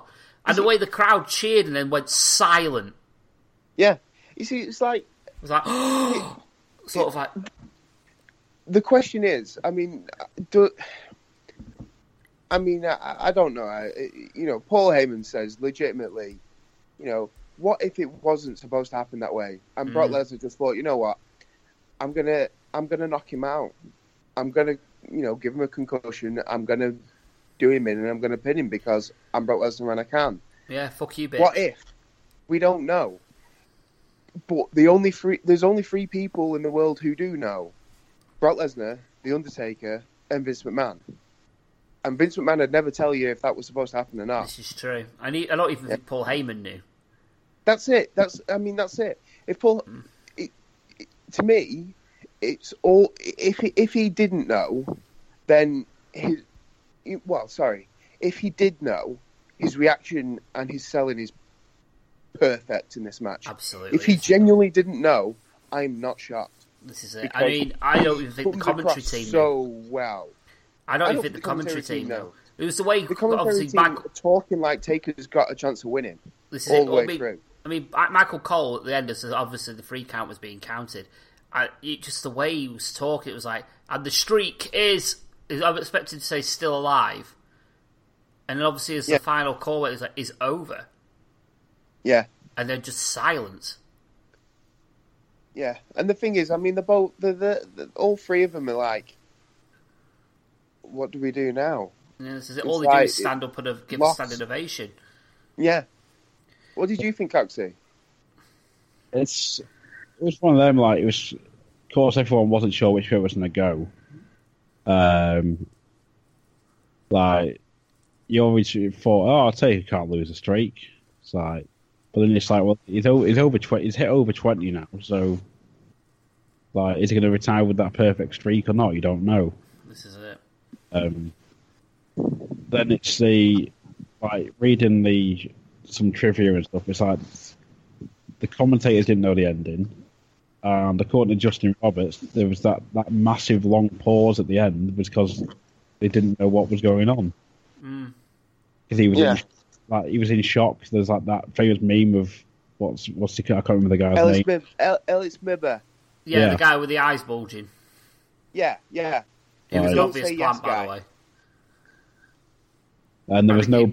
They didn't ring the bell at the end because they didn't know it was added in later. But then there's all these like the conspiracies and stuff you read online of like, oh, they announced it too early. Like before the match finished, they put up a graphic saying like 21-1 or whatever. Yeah. It's a bit iffy, innit? But one thing I did notice at the end of this match, Jerry the King Lawler was obviously started talking again on the microphone, and he says, and I quote, "Don't know what's going on in the mind of the Undertaker," which was perfectly chimed in afterwards by a member of the crowd shouting, and I quote, "You suck! Boo!" What, at Lawler? No. I kid you not. Jerry the King Lawler says, and I quote, "I don't know what's going through the mind of the Undertaker," and someone perfectly, after that sentence is finished, shouts, "You suck! Boo!" Yeah. I was like, yeesh. When I heard that, I was absolutely wetting myself laughing. It was perfect. I'm surprised. It's probably appeared on Botchamania. I would not be shocked. But, yeah, you need to watch this match and listen out at the end. Yeah. You need to listen out. I lost my shit. It was funny. Yeah. But, yeah, I didn't notice it at the time when I was at my friend's house watching it because we was all in shock. I remember I was live tweeting it and we were all just sat here staring at each other. Like, what do we do now? I had my phone in one hand and my beer in the other, and I was like, what the fuck? Is that the fuck? It was like the air got sucked out the room. It wasn't that. It was watching the crowd and stuff, and there was just silence. And I just remember there with my phone in my hand tweeting, "The silence, my God, the silence." Yeah, it was like what was worse though was that people cheered it. So they thought it was a 2 count. Yeah. And then all of a sudden they realised, oh shit, it's a 3. Yeah, the thing is, they didn't ring the bell. So, imagine being sat up in the gods and everyone's like, you hear the people down the front going, yeah! Yeah, but the only giveaway was the referee doing the sign to ring the bell. Yeah, yeah. The thing is, conspiracies are going to run wild for something like this because, like you say, they didn't ring the bell. They didn't, nobody knew. Yeah. And at the end of the day, it is a WrestleMania moment, is the only way I can put it. It is that's stunning. It's that almost unbelievable because you thought there's no, you know what, Taker's that old now. They're going to let him go with the streak intact as a, it's like almost like paying homage to him. They're going to say, go right up into the sunset, sign a Legends deal and blah blah blah.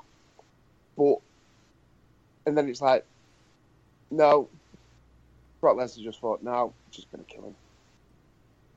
Huh. It was a possibility, but...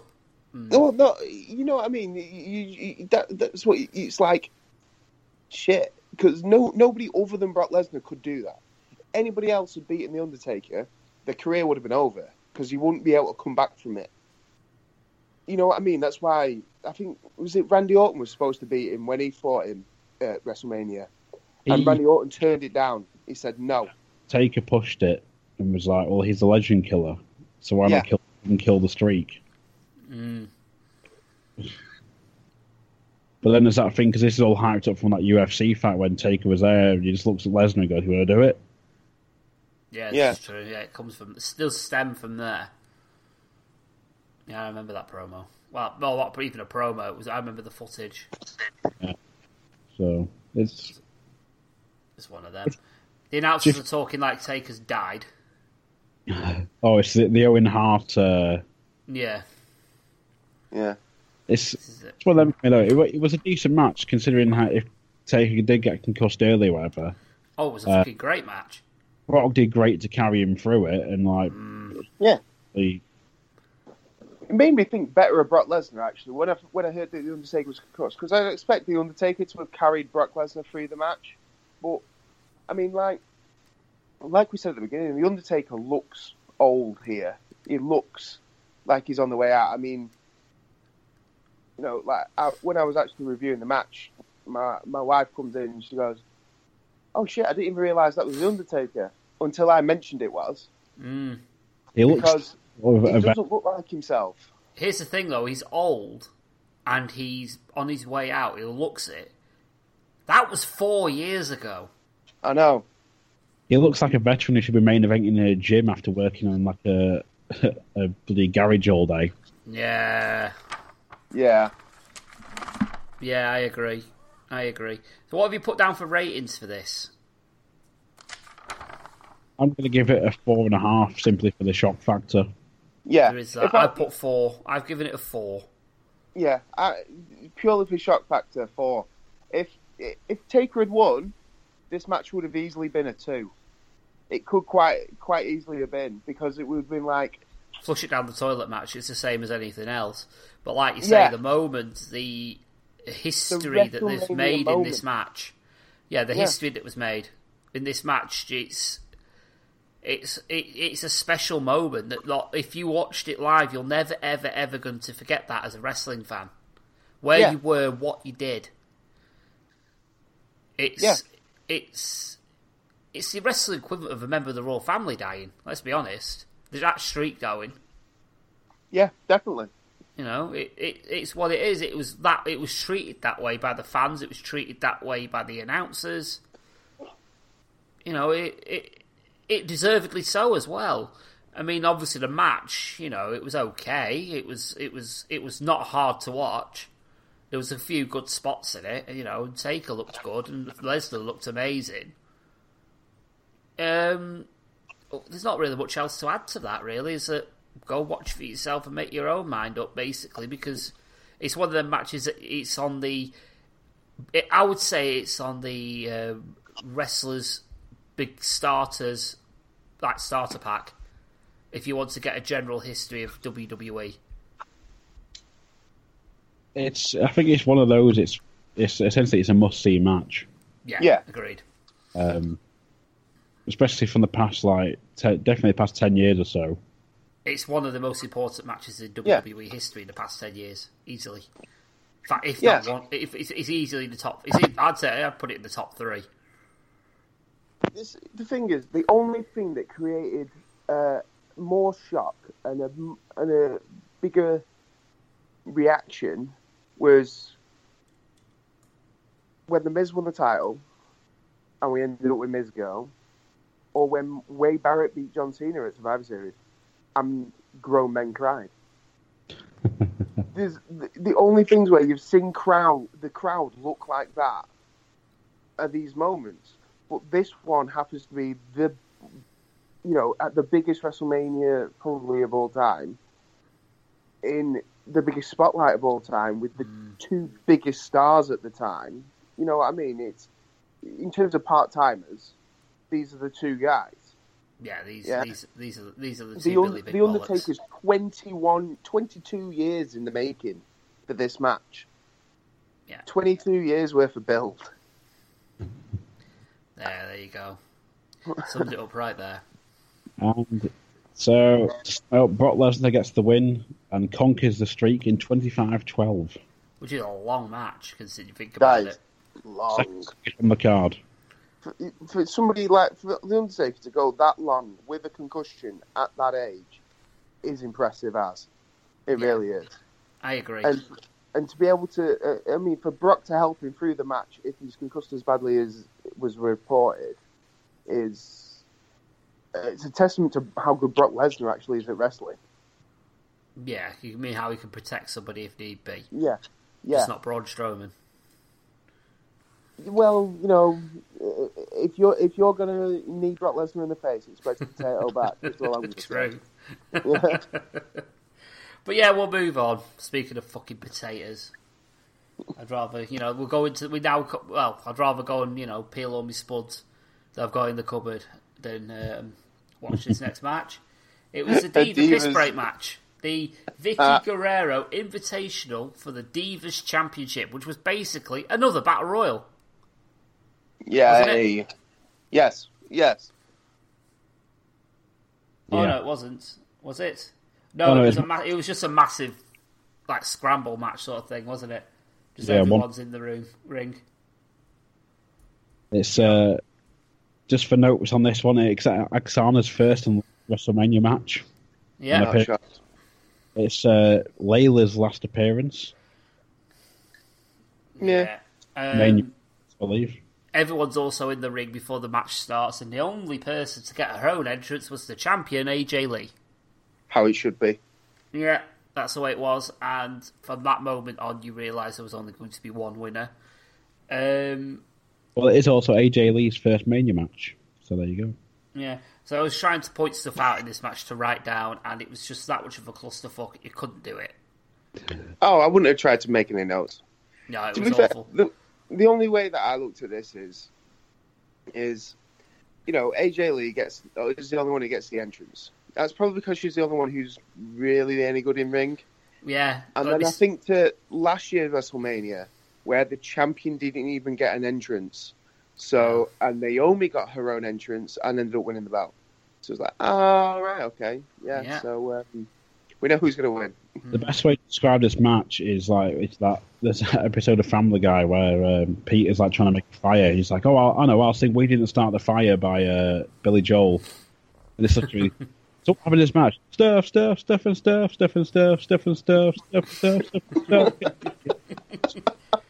Oh dear. I got to feel sorry for Layla though. If obviously this was her last WrestleMania match, because the Bellas possibly did the worst gutbuster on Layla ever seen on camera. It was awful. That's because the Bella Twins suck dick. Yes, they do. They suck everyone's dick. Here we go. Like I say, I wasn't aware that Eva Marie was even in the company in 2014. But she was in this match. I've just read that now, and I'm like, what the fuck? Yeah, I was like, she's been around that long? Jesus Christ. This is also Emma's first WrestleMania and first pay-per-view. Whose? Emma. Oh, first right. Pay-per-view match. Yeah, this was in a little crazy sort of gimmick, wasn't it? I believe so. Yeah, the little dancing thing. I know which one you mean. I'm trying to make sense of what's going on while this is on my TV, and I cannot. It's impossible, mate, so I wouldn't even try. The Bellas face off at some point, and Brie gets rack attacked, which is, one of the most brain-dead, stupid moves I've ever seen, because you take the full impact of the fucking move. Yeah. And it's on your neck. Oh, yep. Hang on a minute, she's just had neck surgery. I wonder why. Because she's a moron. Exactly. But yeah, I'm trying to get us as quickly through this match as I possibly can. Can you tell? Well, but basically, it's like nothing. It's a spot fest. Yeah, it's a spot fest. I wouldn't even say it was a spot fest because they're not even doing good spots.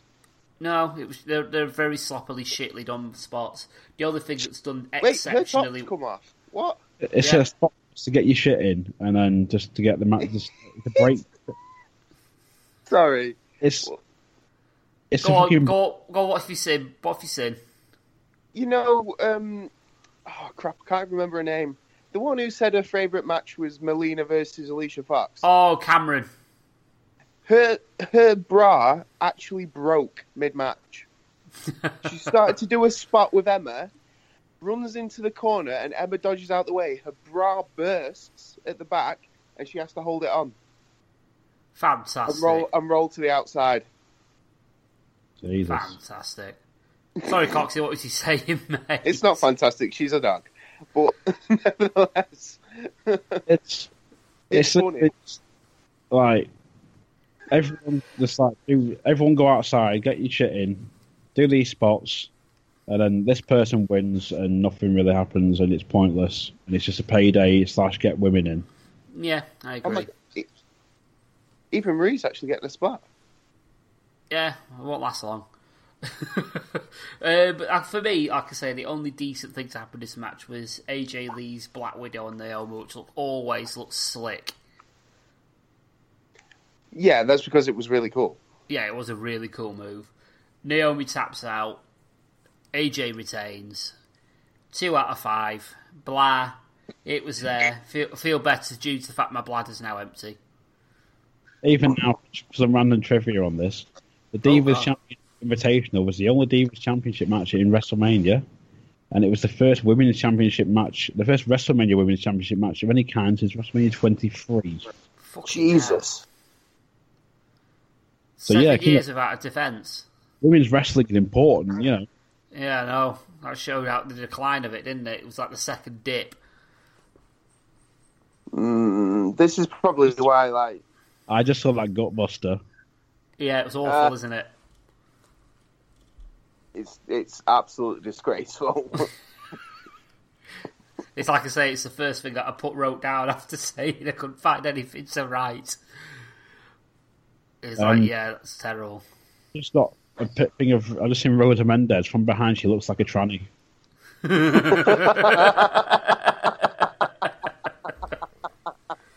Oh dear! The triple woman bloody sharpshooter, which didn't go as planned because Eva Mendes broke it up. Yeah. You mean Eva Marie? Eva Mendes is an actress. They're all the same. Oh, well, look at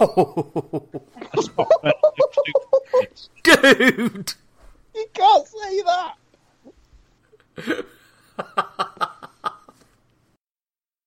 It was at this moment that he knew. He fucked up. For fuck's sake.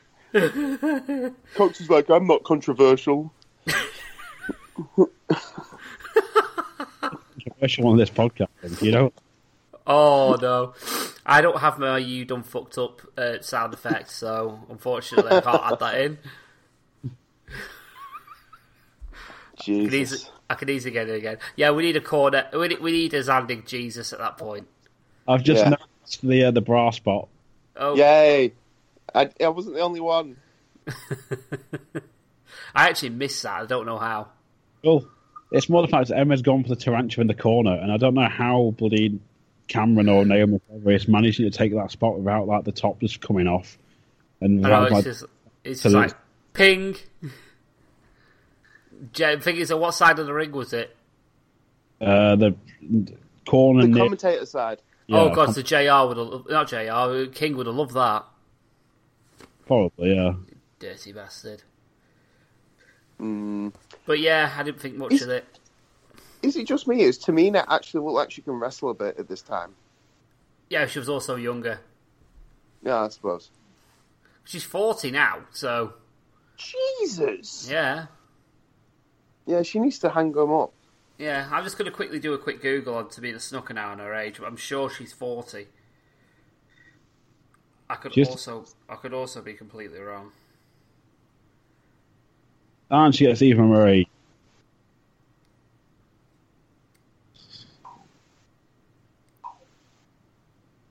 Oh dear. Yeah, it's not great, is it? It's good for me, little push then. Just like, yeah, look at me. I'm gonna run like a bitch. Yeah. To the Bellas. Yes. To be fair, Paul throws out a 2 for this match. That's been generous. That is being generous, and yeah, I might have to give it. But the thing is, I may also have to give it a 2, just because it was quite funny, and there were some bits that were quite good. Yes, Tamina Snuka is 40. Jesus. Would you have to do like a women's wrestling podcast? Or we just talk about women's wrestling? There is one probably somewhere. There will be one somewhere. But yeah, I'd say we'll do one. We could do, actually. That's not a bad idea. But yeah, well, shall we move on to the main event? Bunk will also chime in with next. It's like, let's do a true crime episode. Don't. This week, Benoit. No, we can do a true crime episode of what happened to The Undertaker building up to SummerSlam 93 or 94 when he got that bloody what's it from Naked Gun. trying to like hunt him down or whatever. Oh, Leslie Nielsen, what his name is. Yeah, Leslie Nielsen. He's playing the character of the detective to find the Undertaker before SummerSlam. I think it was against Yokozuna. Jesus, stuff building up to it. Oh dear. Yeah, possibility maybe as a spoof. That'd be fun. AJ gets the win in 6:48. It was 6 minutes too long. Yeah. We spoke about it for longer than 6 minutes. That's quite depressing. Yeah, we did. We gave it too much limelight. I actually do think we talked about it possibly about the same length as the Cena Wyatt match. Oh dear. Yeah. No, long. Main event time. I'd say so. I would say and so. And here comes Randy Orton, the champion, out first. Well, of course, hold on. First of all, just before we cover this, what? You could jump to backstage. Mean Gene is with Gene Mean even is with Hulk Hogan. When Roddy Piper and Paul Orndorff jumping with Mr. T. Yeah, and they all shake hands. Oh, that's pretty much it. Nostalgia. No, it's not nostalgia because the only person anybody gives a shit about is Hogan. Hence why I said that sarcastically, mate. You see, what they could have done there, though, rather than doing all that crap, is have Stone Cold Steve Austin walking around handing beers out. Now, that would have been nostalgic. Well, they literally got them forward in the middle of it, and you see Stone Cold go, "Now kiss." Or just stun them all. They just had Austin walk out during like Orton's entrance and start giving beers to people for no reason. Like, what's he doing? It's Austin. He just does this. Yeah. I can imagine this happening in about 20 years' time. Don't mind him, his Alzheimer's just kicked in. No, like handing out a beer, just goes, "What?" Well, the match is on. The match is going on, and Austin's just still walking around the ring, just giving beers to people for no reason. I got Austin in 20 years' time. Like, Austin, are you in promo? What? Are you in promo? What? Has someone switched his hearing aid on? Click. Are you in promo? No. But then, even after the pay-per-view is finished, like all the confetti's coming down, and Austin's still there giving beers to people. Like, go home. Like, Austin, I've got to work tomorrow. What? He's still going on. He's still handing beers out when the basketball game's on. Yeah. I know. Fuck it. It's Austin. It's what he does. Sap himself out. Oh God. So yes, of course. Out first, he hears voices in his head as Rev Theory is doing his stream live. Aye. It's Randy Orton. Meh. Yeah, the champion coming out first. So yeah, I hate that. The champion should always come out last. Was it Batista that came out second? Yes. I just wanted to note though, there's only 2 titles defended on this whole pay-per-view, and they're in the last 2 matches. Yeah, the tag belts weren't defended on the main card, were they? Neither was the Intercontinental or the US. But I think it was both champions in the Andre the Giant Battle Royal. I couldn't even tell you they were. I'm not sure, but it would. I think this year they were trying to make a massive deal out of the Andre the Giant Battle Royal, and then obviously just gave up on it. But yeah, Batista comes out second, and then obviously you've got Daniel Bryan coming out last, which in a storyline sense, again, doesn't make sense, because you've got 2 Authority guys coming out before the guy that's fighting the Authority. Surely if you're trying to milk this injury, you even to the second, you'd make him wait longer. We'd get him out earlier. Yeah, well, that was what partly my thinking was. You'd have Daniel Bryan come out first and have whoever comes out second beating the crap out of him while the other guy walks to the ring. Yeah, there is that. You know what I mean? At the end of the day, Batista and Randy Orton don't really care who wins as long as one of them wins, as we'll come to find out during this match. You know, you should have just, Bryan comes out first, crowd's hyped for it, yeah, and then he just starts getting his ass kicked. Straight away, they should go after the shoulder. Which is all that happens anyway, but he comes out last, so he's had a longer rest, which, as you say, doesn't really make sense with the story. This is it. I mean, obviously, it doesn't make much of a difference whether he comes out first or whether he comes out last. Just for storytelling sort of purposes, it makes more sense to do it that way. Well, interestingly as well, this is the first WrestleMania to only have one World Championships match since WrestleMania 18. Yeah, because they were unified at this point, weren't they? Yes. Sort of like an undisputed champion sort of era, which I think I mentioned on, was it WrestleMania in 17?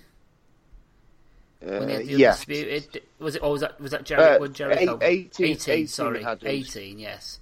Where I said that obviously it was the second coming of the undisputed championship. In a way, should always have stayed that way. To be fair, don't need two world champions. No. Well, this is it. But yeah, we start out and just straight away they take out Brian, pretty much. Brian on the offense quick, but then gets taken out. So they make him a non-factor pretty much early on. Yeah. And every now and again you see Brian come in and out of nowhere, especially like that, because I think it was like a drop kick or something. It came from behind the camera at some point. There's a point where there's another point like it's basically that's kind of what Brian does. It's like almost like trying to pick his spots, but he just keeps getting taken out. So it's like there's a superplex. I think it was to Orton, and then you turn around and Daniel Bryan's already flying off the top rope for a headbutt, and then straight away gets thrown out of the ring. But it's like, it's getting his shots in while, almost not taking too much punishment really, because he's just getting thrown straight back out. Well, this is it. And the match kind of goes pretty much. It might as well be a one-on-one, but with Daniel Bryan he's almost like a manager, isn't he? Like interjecting every now and again. In a way, I mean, he never builds up too much momentum until the end. This is it. I mean, he takes him out at the end, but he gets a few licks in, he gets his shit in, and then one of them he'll take on one, and then the other one will come in and just fucking, they'll take him out from behind, and that'll be him. That'll be it then. And then it'll be a bit of a spot, a bit of a spot between Batista and Randy Orton. Then it'll go back to Bryan again. Triple H and Seth eventually also get involved in this match. Yeah. To be fair, that comes a bit later on. I mean, there's one really awesome spot where Orton and Batista basically start working together to double team Bryan, and they pull apart the announce tables. Two of them. Yes. And Batista's on one, and Randy Orton sets the steps up next to the other table, and I'm thinking, what? I can't really remember this match. I was thinking, what the hell's going on here? And he picks him up to Batista bomb him, and as he throws him, Orton jumps across from the steps and RKO's him through the table. And I was like, that looked awesome. That spot looked incredible. Do you want to add a sprinkle of spice onto that little description for you? If you watch the way Randy Orton lands on that RKO, he doesn't land on the table, he lands on one of them big TVs. So it's like he bends around this TV. Shit. It's not nice. It really isn't. It's absolutely horrible. It's a bloody great spot, though. I mean, props to them both for taking it. I mean, Batista just stood there like, I'm a part-time player. Yeah. And then proceeds to beat the crap out of Randy Orton, which would make sense.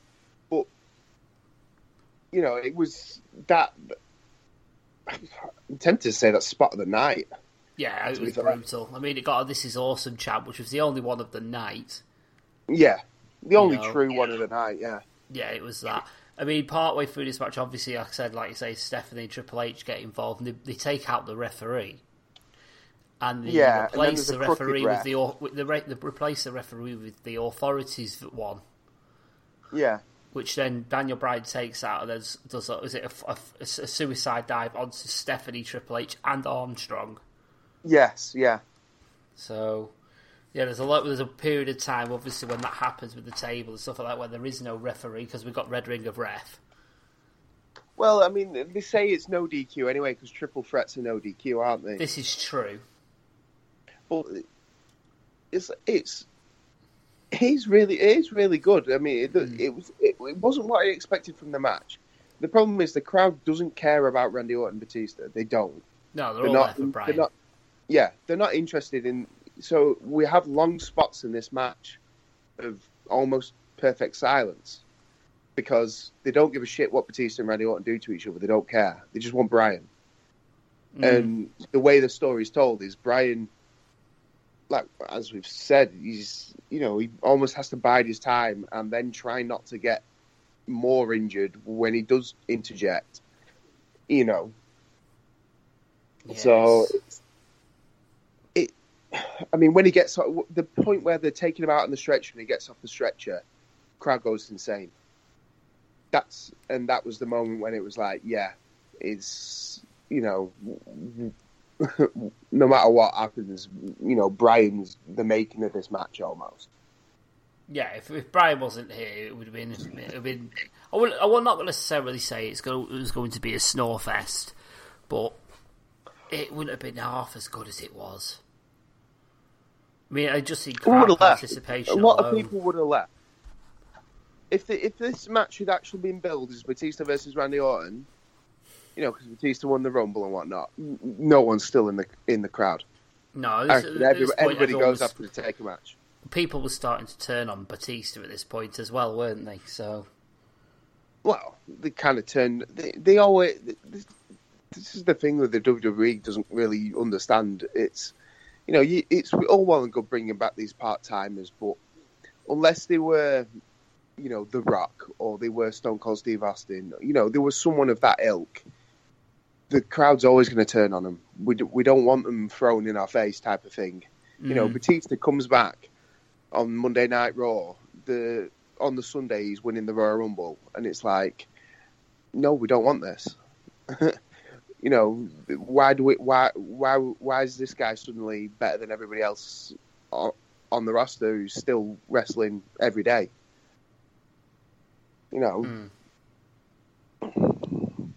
But they've done a good job of, I want to say, almost getting away from that. I mean, Lesnar's part-time, but it's a bit different, in it.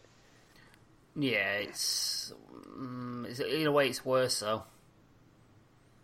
Yeah. Is he champ and he's not defending it? When was the last time he defended the belt? Really, apart from that triple threat clusterfuck at Royal Rumble. I can't remember. Was it? I don't even think did he defend it at Survivor Series? I don't think so. I think the last time was the Rumble, obviously, other than the odd live events. But there was that.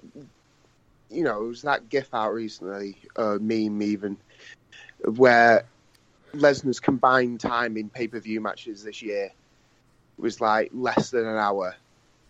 Seth Rollins last week on Raw. Yeah, it was like an hour in that gauntlet match. Yeah. Yeah, it was stupid. Going back to this match, Batista's conditioning wasn't that great. I'll be honest with you, he was blown up pretty early. Yeah, again, that's the thing, isn't it? It's part time. Mm-hmm. It's like it's all well and good. It's like any sport.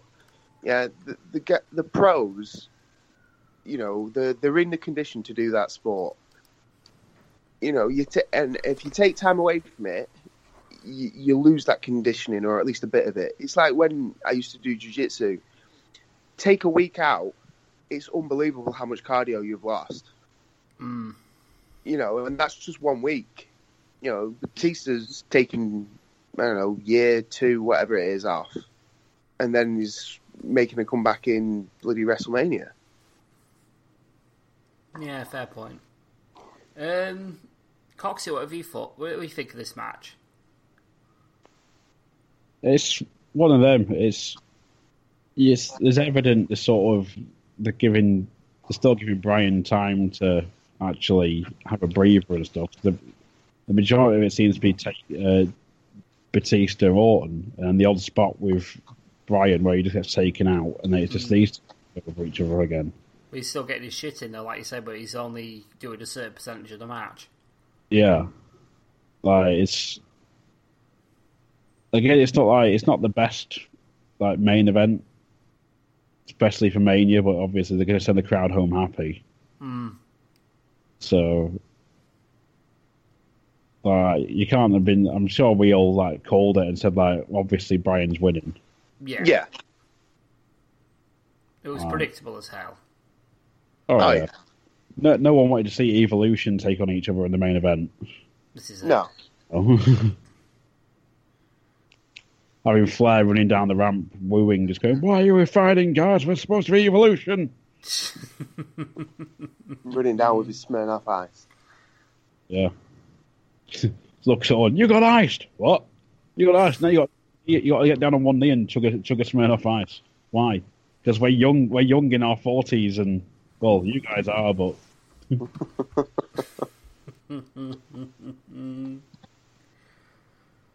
But yeah, it was. I thought it told a good story. This match. I mean, obviously we're closing in now into the climax of the match, where it was just RKO's and Batista bombs here, there, and everywhere. You had.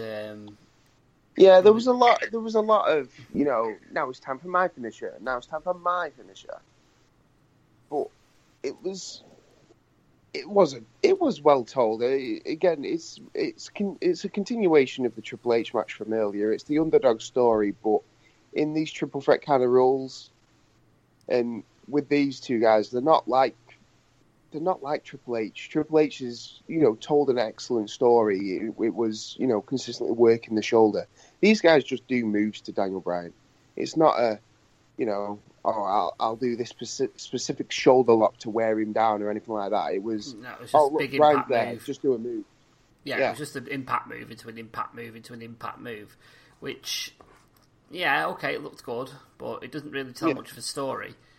But yeah, I've written it down. It says RKO teasing for the finish. So we all, Orton teasing to opponent to take. Yeah, to take Batista out. Yeah, but then he's interrupted with a flying knee from Bryan. And then he's thrown out the ring by Batista, which leads to a 2 count. Batista bombs to Orton. To which point Batista is then taken out with a flying knee. Yeah. To which then sets up the yes lock for the tap out. Yeah. And the crowd go absolutely batshit. Yeah. Absolutely batshit. Daniel Bryan gets the win in 23-20. Which it didn't seem. No, it does. To be fair, it does a good job of not feeling that long. But I've they've got a new champion. Because I dubbed this WrestleMania the Bryan Mania, because it was the story of Daniel Bryan this whole show. Daniel Bryan and friends. Yeah, basically. This show was about Daniel Bryan. But I mean, I'll come into that a bit more when we give our closing statements. We'll put the actual match itself. Now, originally they put a 5 out of 5. I thoroughly enjoyed the match. I mean, I enjoyed match after match after move after move after move, and I still think to this now, as I'm talking about it, I really did enjoy the match. It's not a 5 out of 5 though for me now. In hindsight and in conversation while thinking about it, obviously there wasn't the storytelling like there was in the first match. You had a lot of decent spots though. Some of the spots were a lot better, more entertaining. There's a slightly different aspect to it when you throw an extra man into the ring as well. So for me, again, I'm going to give it the same score as the first match, which was a 4.5. It was entertaining as all hell. Let's be honest, the match was great. But it didn't tell as good a story as the first match, so I think 4.5, maybe 4.25 if I'm being stingy. Even so, a great main event and a great way to send the fans home. See, I'm going to go 3.5. Oh, okay. Simply because it wasn't like you said, there wasn't much wearing in terms of wearing down or anything. It was literally just like, right, let's take out Brian, which they failed in doing. And you knew what was going to happen essentially when as soon as like Daniel Bryan was announced that he's going to be in this match. Like, he's going to win because they're going to send the fans home happy, especially within like a landmark Mania. Mm-hmm. Like it's going to be one of them. We want it to be memorable, so we're going to have Bryan go over. Yeah, not in an air quotation Fillermania, which is what I think we're going to get this year. But also, as a side note, I've just noticed a sign, my sign of the night during Daniel Bryan's celebration, a Vote Quimby sign. Yes, I saw that.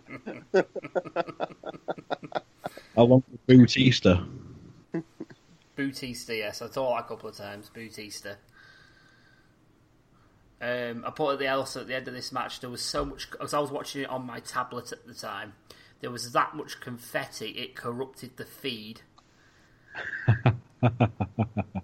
It actually made it so I couldn't actually see. It was like corrupting as it was going on. It was hard. It was basically freezing up my tablet. There was that much confetti and shit going on. So yeah, well done. There was a ridiculous amount of confetti. Yeah, fuck being the person who has to tidy that out, clean all that up. Yeah. But yeah, it was all right. Bunko, what did you think overall in that match?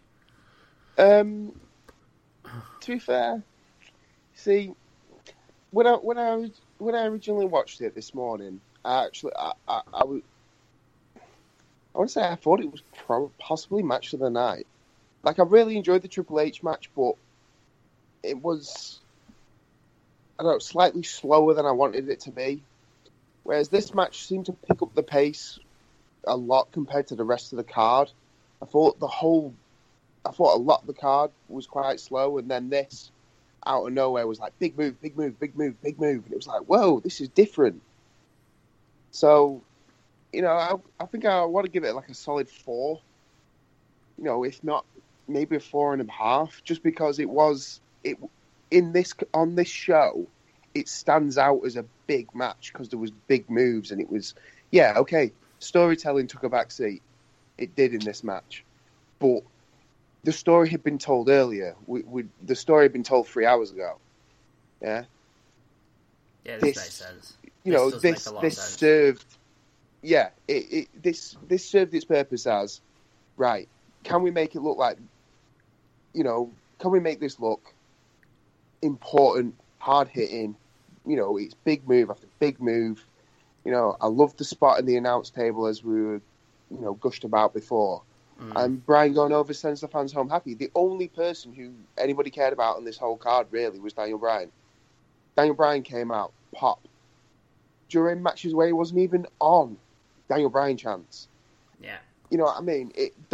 This show was about Daniel Bryan, and they did an excellent job in the 2 matches of telling the story and then having him go over in something completely different. Yeah, I agree. So, what would you say overall for this card, the whole WrestleMania?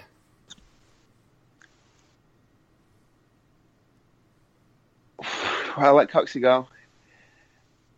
Yeah, it's a bit like Mania 20. Like, probably in a few years' time, if wrestling carries on the way it is, or changes or whatever, there's like, I think it's going to be that thing of people are going to look back on it and go, yeah, this was a decent Mania actually, but there's just, I don't know, it's like there's some decent stuff, like you got the Daniel Bryan Triple H, Kane Outlaw Shield was just a shitstorm. Andre the Giant Battle Royal was a shitstorm. Cena Wyatt throwaway. Taker Lesnar, like, unpredictable, you don't know what's going to happen, brilliant. Well, story well done, everything like that. Divas, piss break. And then, of course, sending the fans home happy. Not the best Mania, but still worth a watch. So, Overall, I'll give it a 4 out of 5. I think that's fair. I mean, I've given it a 4 out of 5 as well. I mean, maybe being slightly generous on that, maybe a 4 out of 5, or maybe a 3.75. But the first match was fucking exceptional, which for me was match of the night for a total, as an actual match, just because of the action involved and the storytelling that was there. You didn't need to bounce somebody around the arena for that story to be told. The Taker match just for the moment, and the actual match itself was really good. The main event was alright. I thought it was absolutely fine. It served its purpose. It was pretty good. I don't think the Andre the Giant Battle Royal was as bad as people make it out to be. The first one was made out to be sort of a real decent sort of big deal. You had the odd stupid shit spot with Santino, what have you, but you also had some utterly amazing moments in it, like the Cesaro swing, and you had the Big Show getting power slammed over the top rope, things like that. The Cena Wyatt match, it was what it was. It weren't good, it weren't great, it weren't bad either. It just, like you say, it was throwaway. It was just there. Yeah, so I'd say 4 out of 5, maybe 3.75 if I'm being stingy. Would recommend to somebody who is wanting to get into the more modern sort of WWE, isn't too interested in the historic side. Probably the best WrestleMania of this particular decade up to date, but let's be honest, that's not saying a lot at the minute. So yeah, that's my thoughts on it. The Bryan Show, I'm actually going to give it a 3.75. See, you mean to be honest, I wanted to go into this thinking it was gonna be really. I don't want to say I wanted to go into it thinking it was going to be really bad, but I went into this thinking I don't remember much about this WrestleMania, other than obviously the Brock Lesnar going over the Undertaker moment, and I was thinking to myself when I initially saw the card and I saw the length of the matches, I thought, Jesus Christ, these matches that are long better be great. And, you know, because it's a 7-match show and it's 4 hours long. Whereas, you know, the ones we've reviewed previously are 3 hours long and have like 11 matches. But I think the first match was great. Like I say, a little bit slower than I expected, but still great storytelling. Put that together with the last match because it's the same storyline, and I think they did an excellent job. They really did a great job with that, and especially making the two matches so different, despite having the same outcome. Essentially, I thought Undertaker Lesnar was great. I think if Taker had gone over, that match would have been the shits. It would have just been terrible. Yeah. But it's kind of I wrestle with myself because I want to give the pay-per-view a 4. I want to give it a 4 out of 5. But then I tell myself, well, can I give a 3-match show a 4 out of 5? And the answer is yes, because really it's only a 4-match show anyway. You know, I don't consider Andre the Giant Battle Royal to really mean anything just because of the way that they've always treated the winner. That's not my fault, that's their fault. Well, the way I judged it, just to argue, it's just how it was built at the time. So yeah. At the time it was meant to be a big deal, so they actually gave it a bit of, you know, pushing and shit like that. Yeah. But anyway, on you go, mate. Yeah, so, yeah, I was just, in essence, I'd give it a 4 out of 5. I think, you know, I would say, should you sit and watch the whole show? I say you don't need to. You definitely need to watch the Undertaker Brock Lesnar match if you've never seen it, just because it is that bigger moment. And I would say watch the Triple H Daniel Bryan match and the main event. I'd even, skip the rest of it. Just sandwich them both if you want, because it tells a great story, one leading into the other. I think it really did. I think I was surprised by how well it did it. Yeah, I can't disagree with that. I can't disagree. So what basically we could say is, if you put this pay-per-view on, if you like a bit of nostalgia, watch the opening promo, watch the opening match, then skip to the Undertaker match, and then watch it from there, and then have a quick piss while the Divas are on. Yeah. Basically. That's what I would recommend on this show. If you do that, I think you're going to have a good time. It sounds like when I watched the very first Transformers movie, we were about 45 minutes in. It's really good. Then you watch the first 45 minutes. I watched the first 45 minutes with the rest of it, and it's just like, this is dog shit.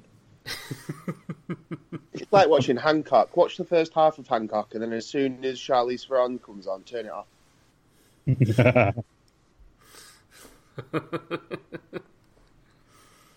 Oh dear. So yeah, what would you say in agreement? I'd say 3.5. Coxie's said 4. You've said 4. So as a lost start of podcasting score, I think we can call it a 4, can't we? I'll go with that. Yeah. So yeah, 4 out of 5 would recommend. Sweet. So yeah, I think we've rated every single one 4 out of 5, haven't we? Or 4.5. Just wait till next week. Tune in and find out if this streak continues. Well, anything left to add on Mania 30?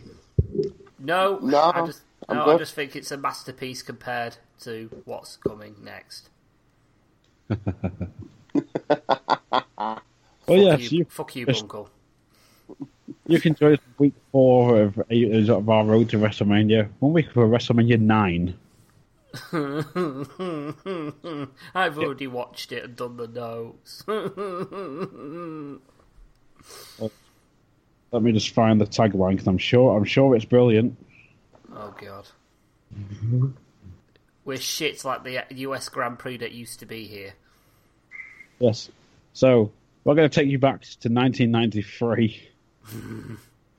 With the first WrestleMania held outdoors, in front of 16,891 people at Caesar's Palace. The biggest in the world are coming to Las Vegas. It's WrestleMania 9. Join us, shall you? Yes.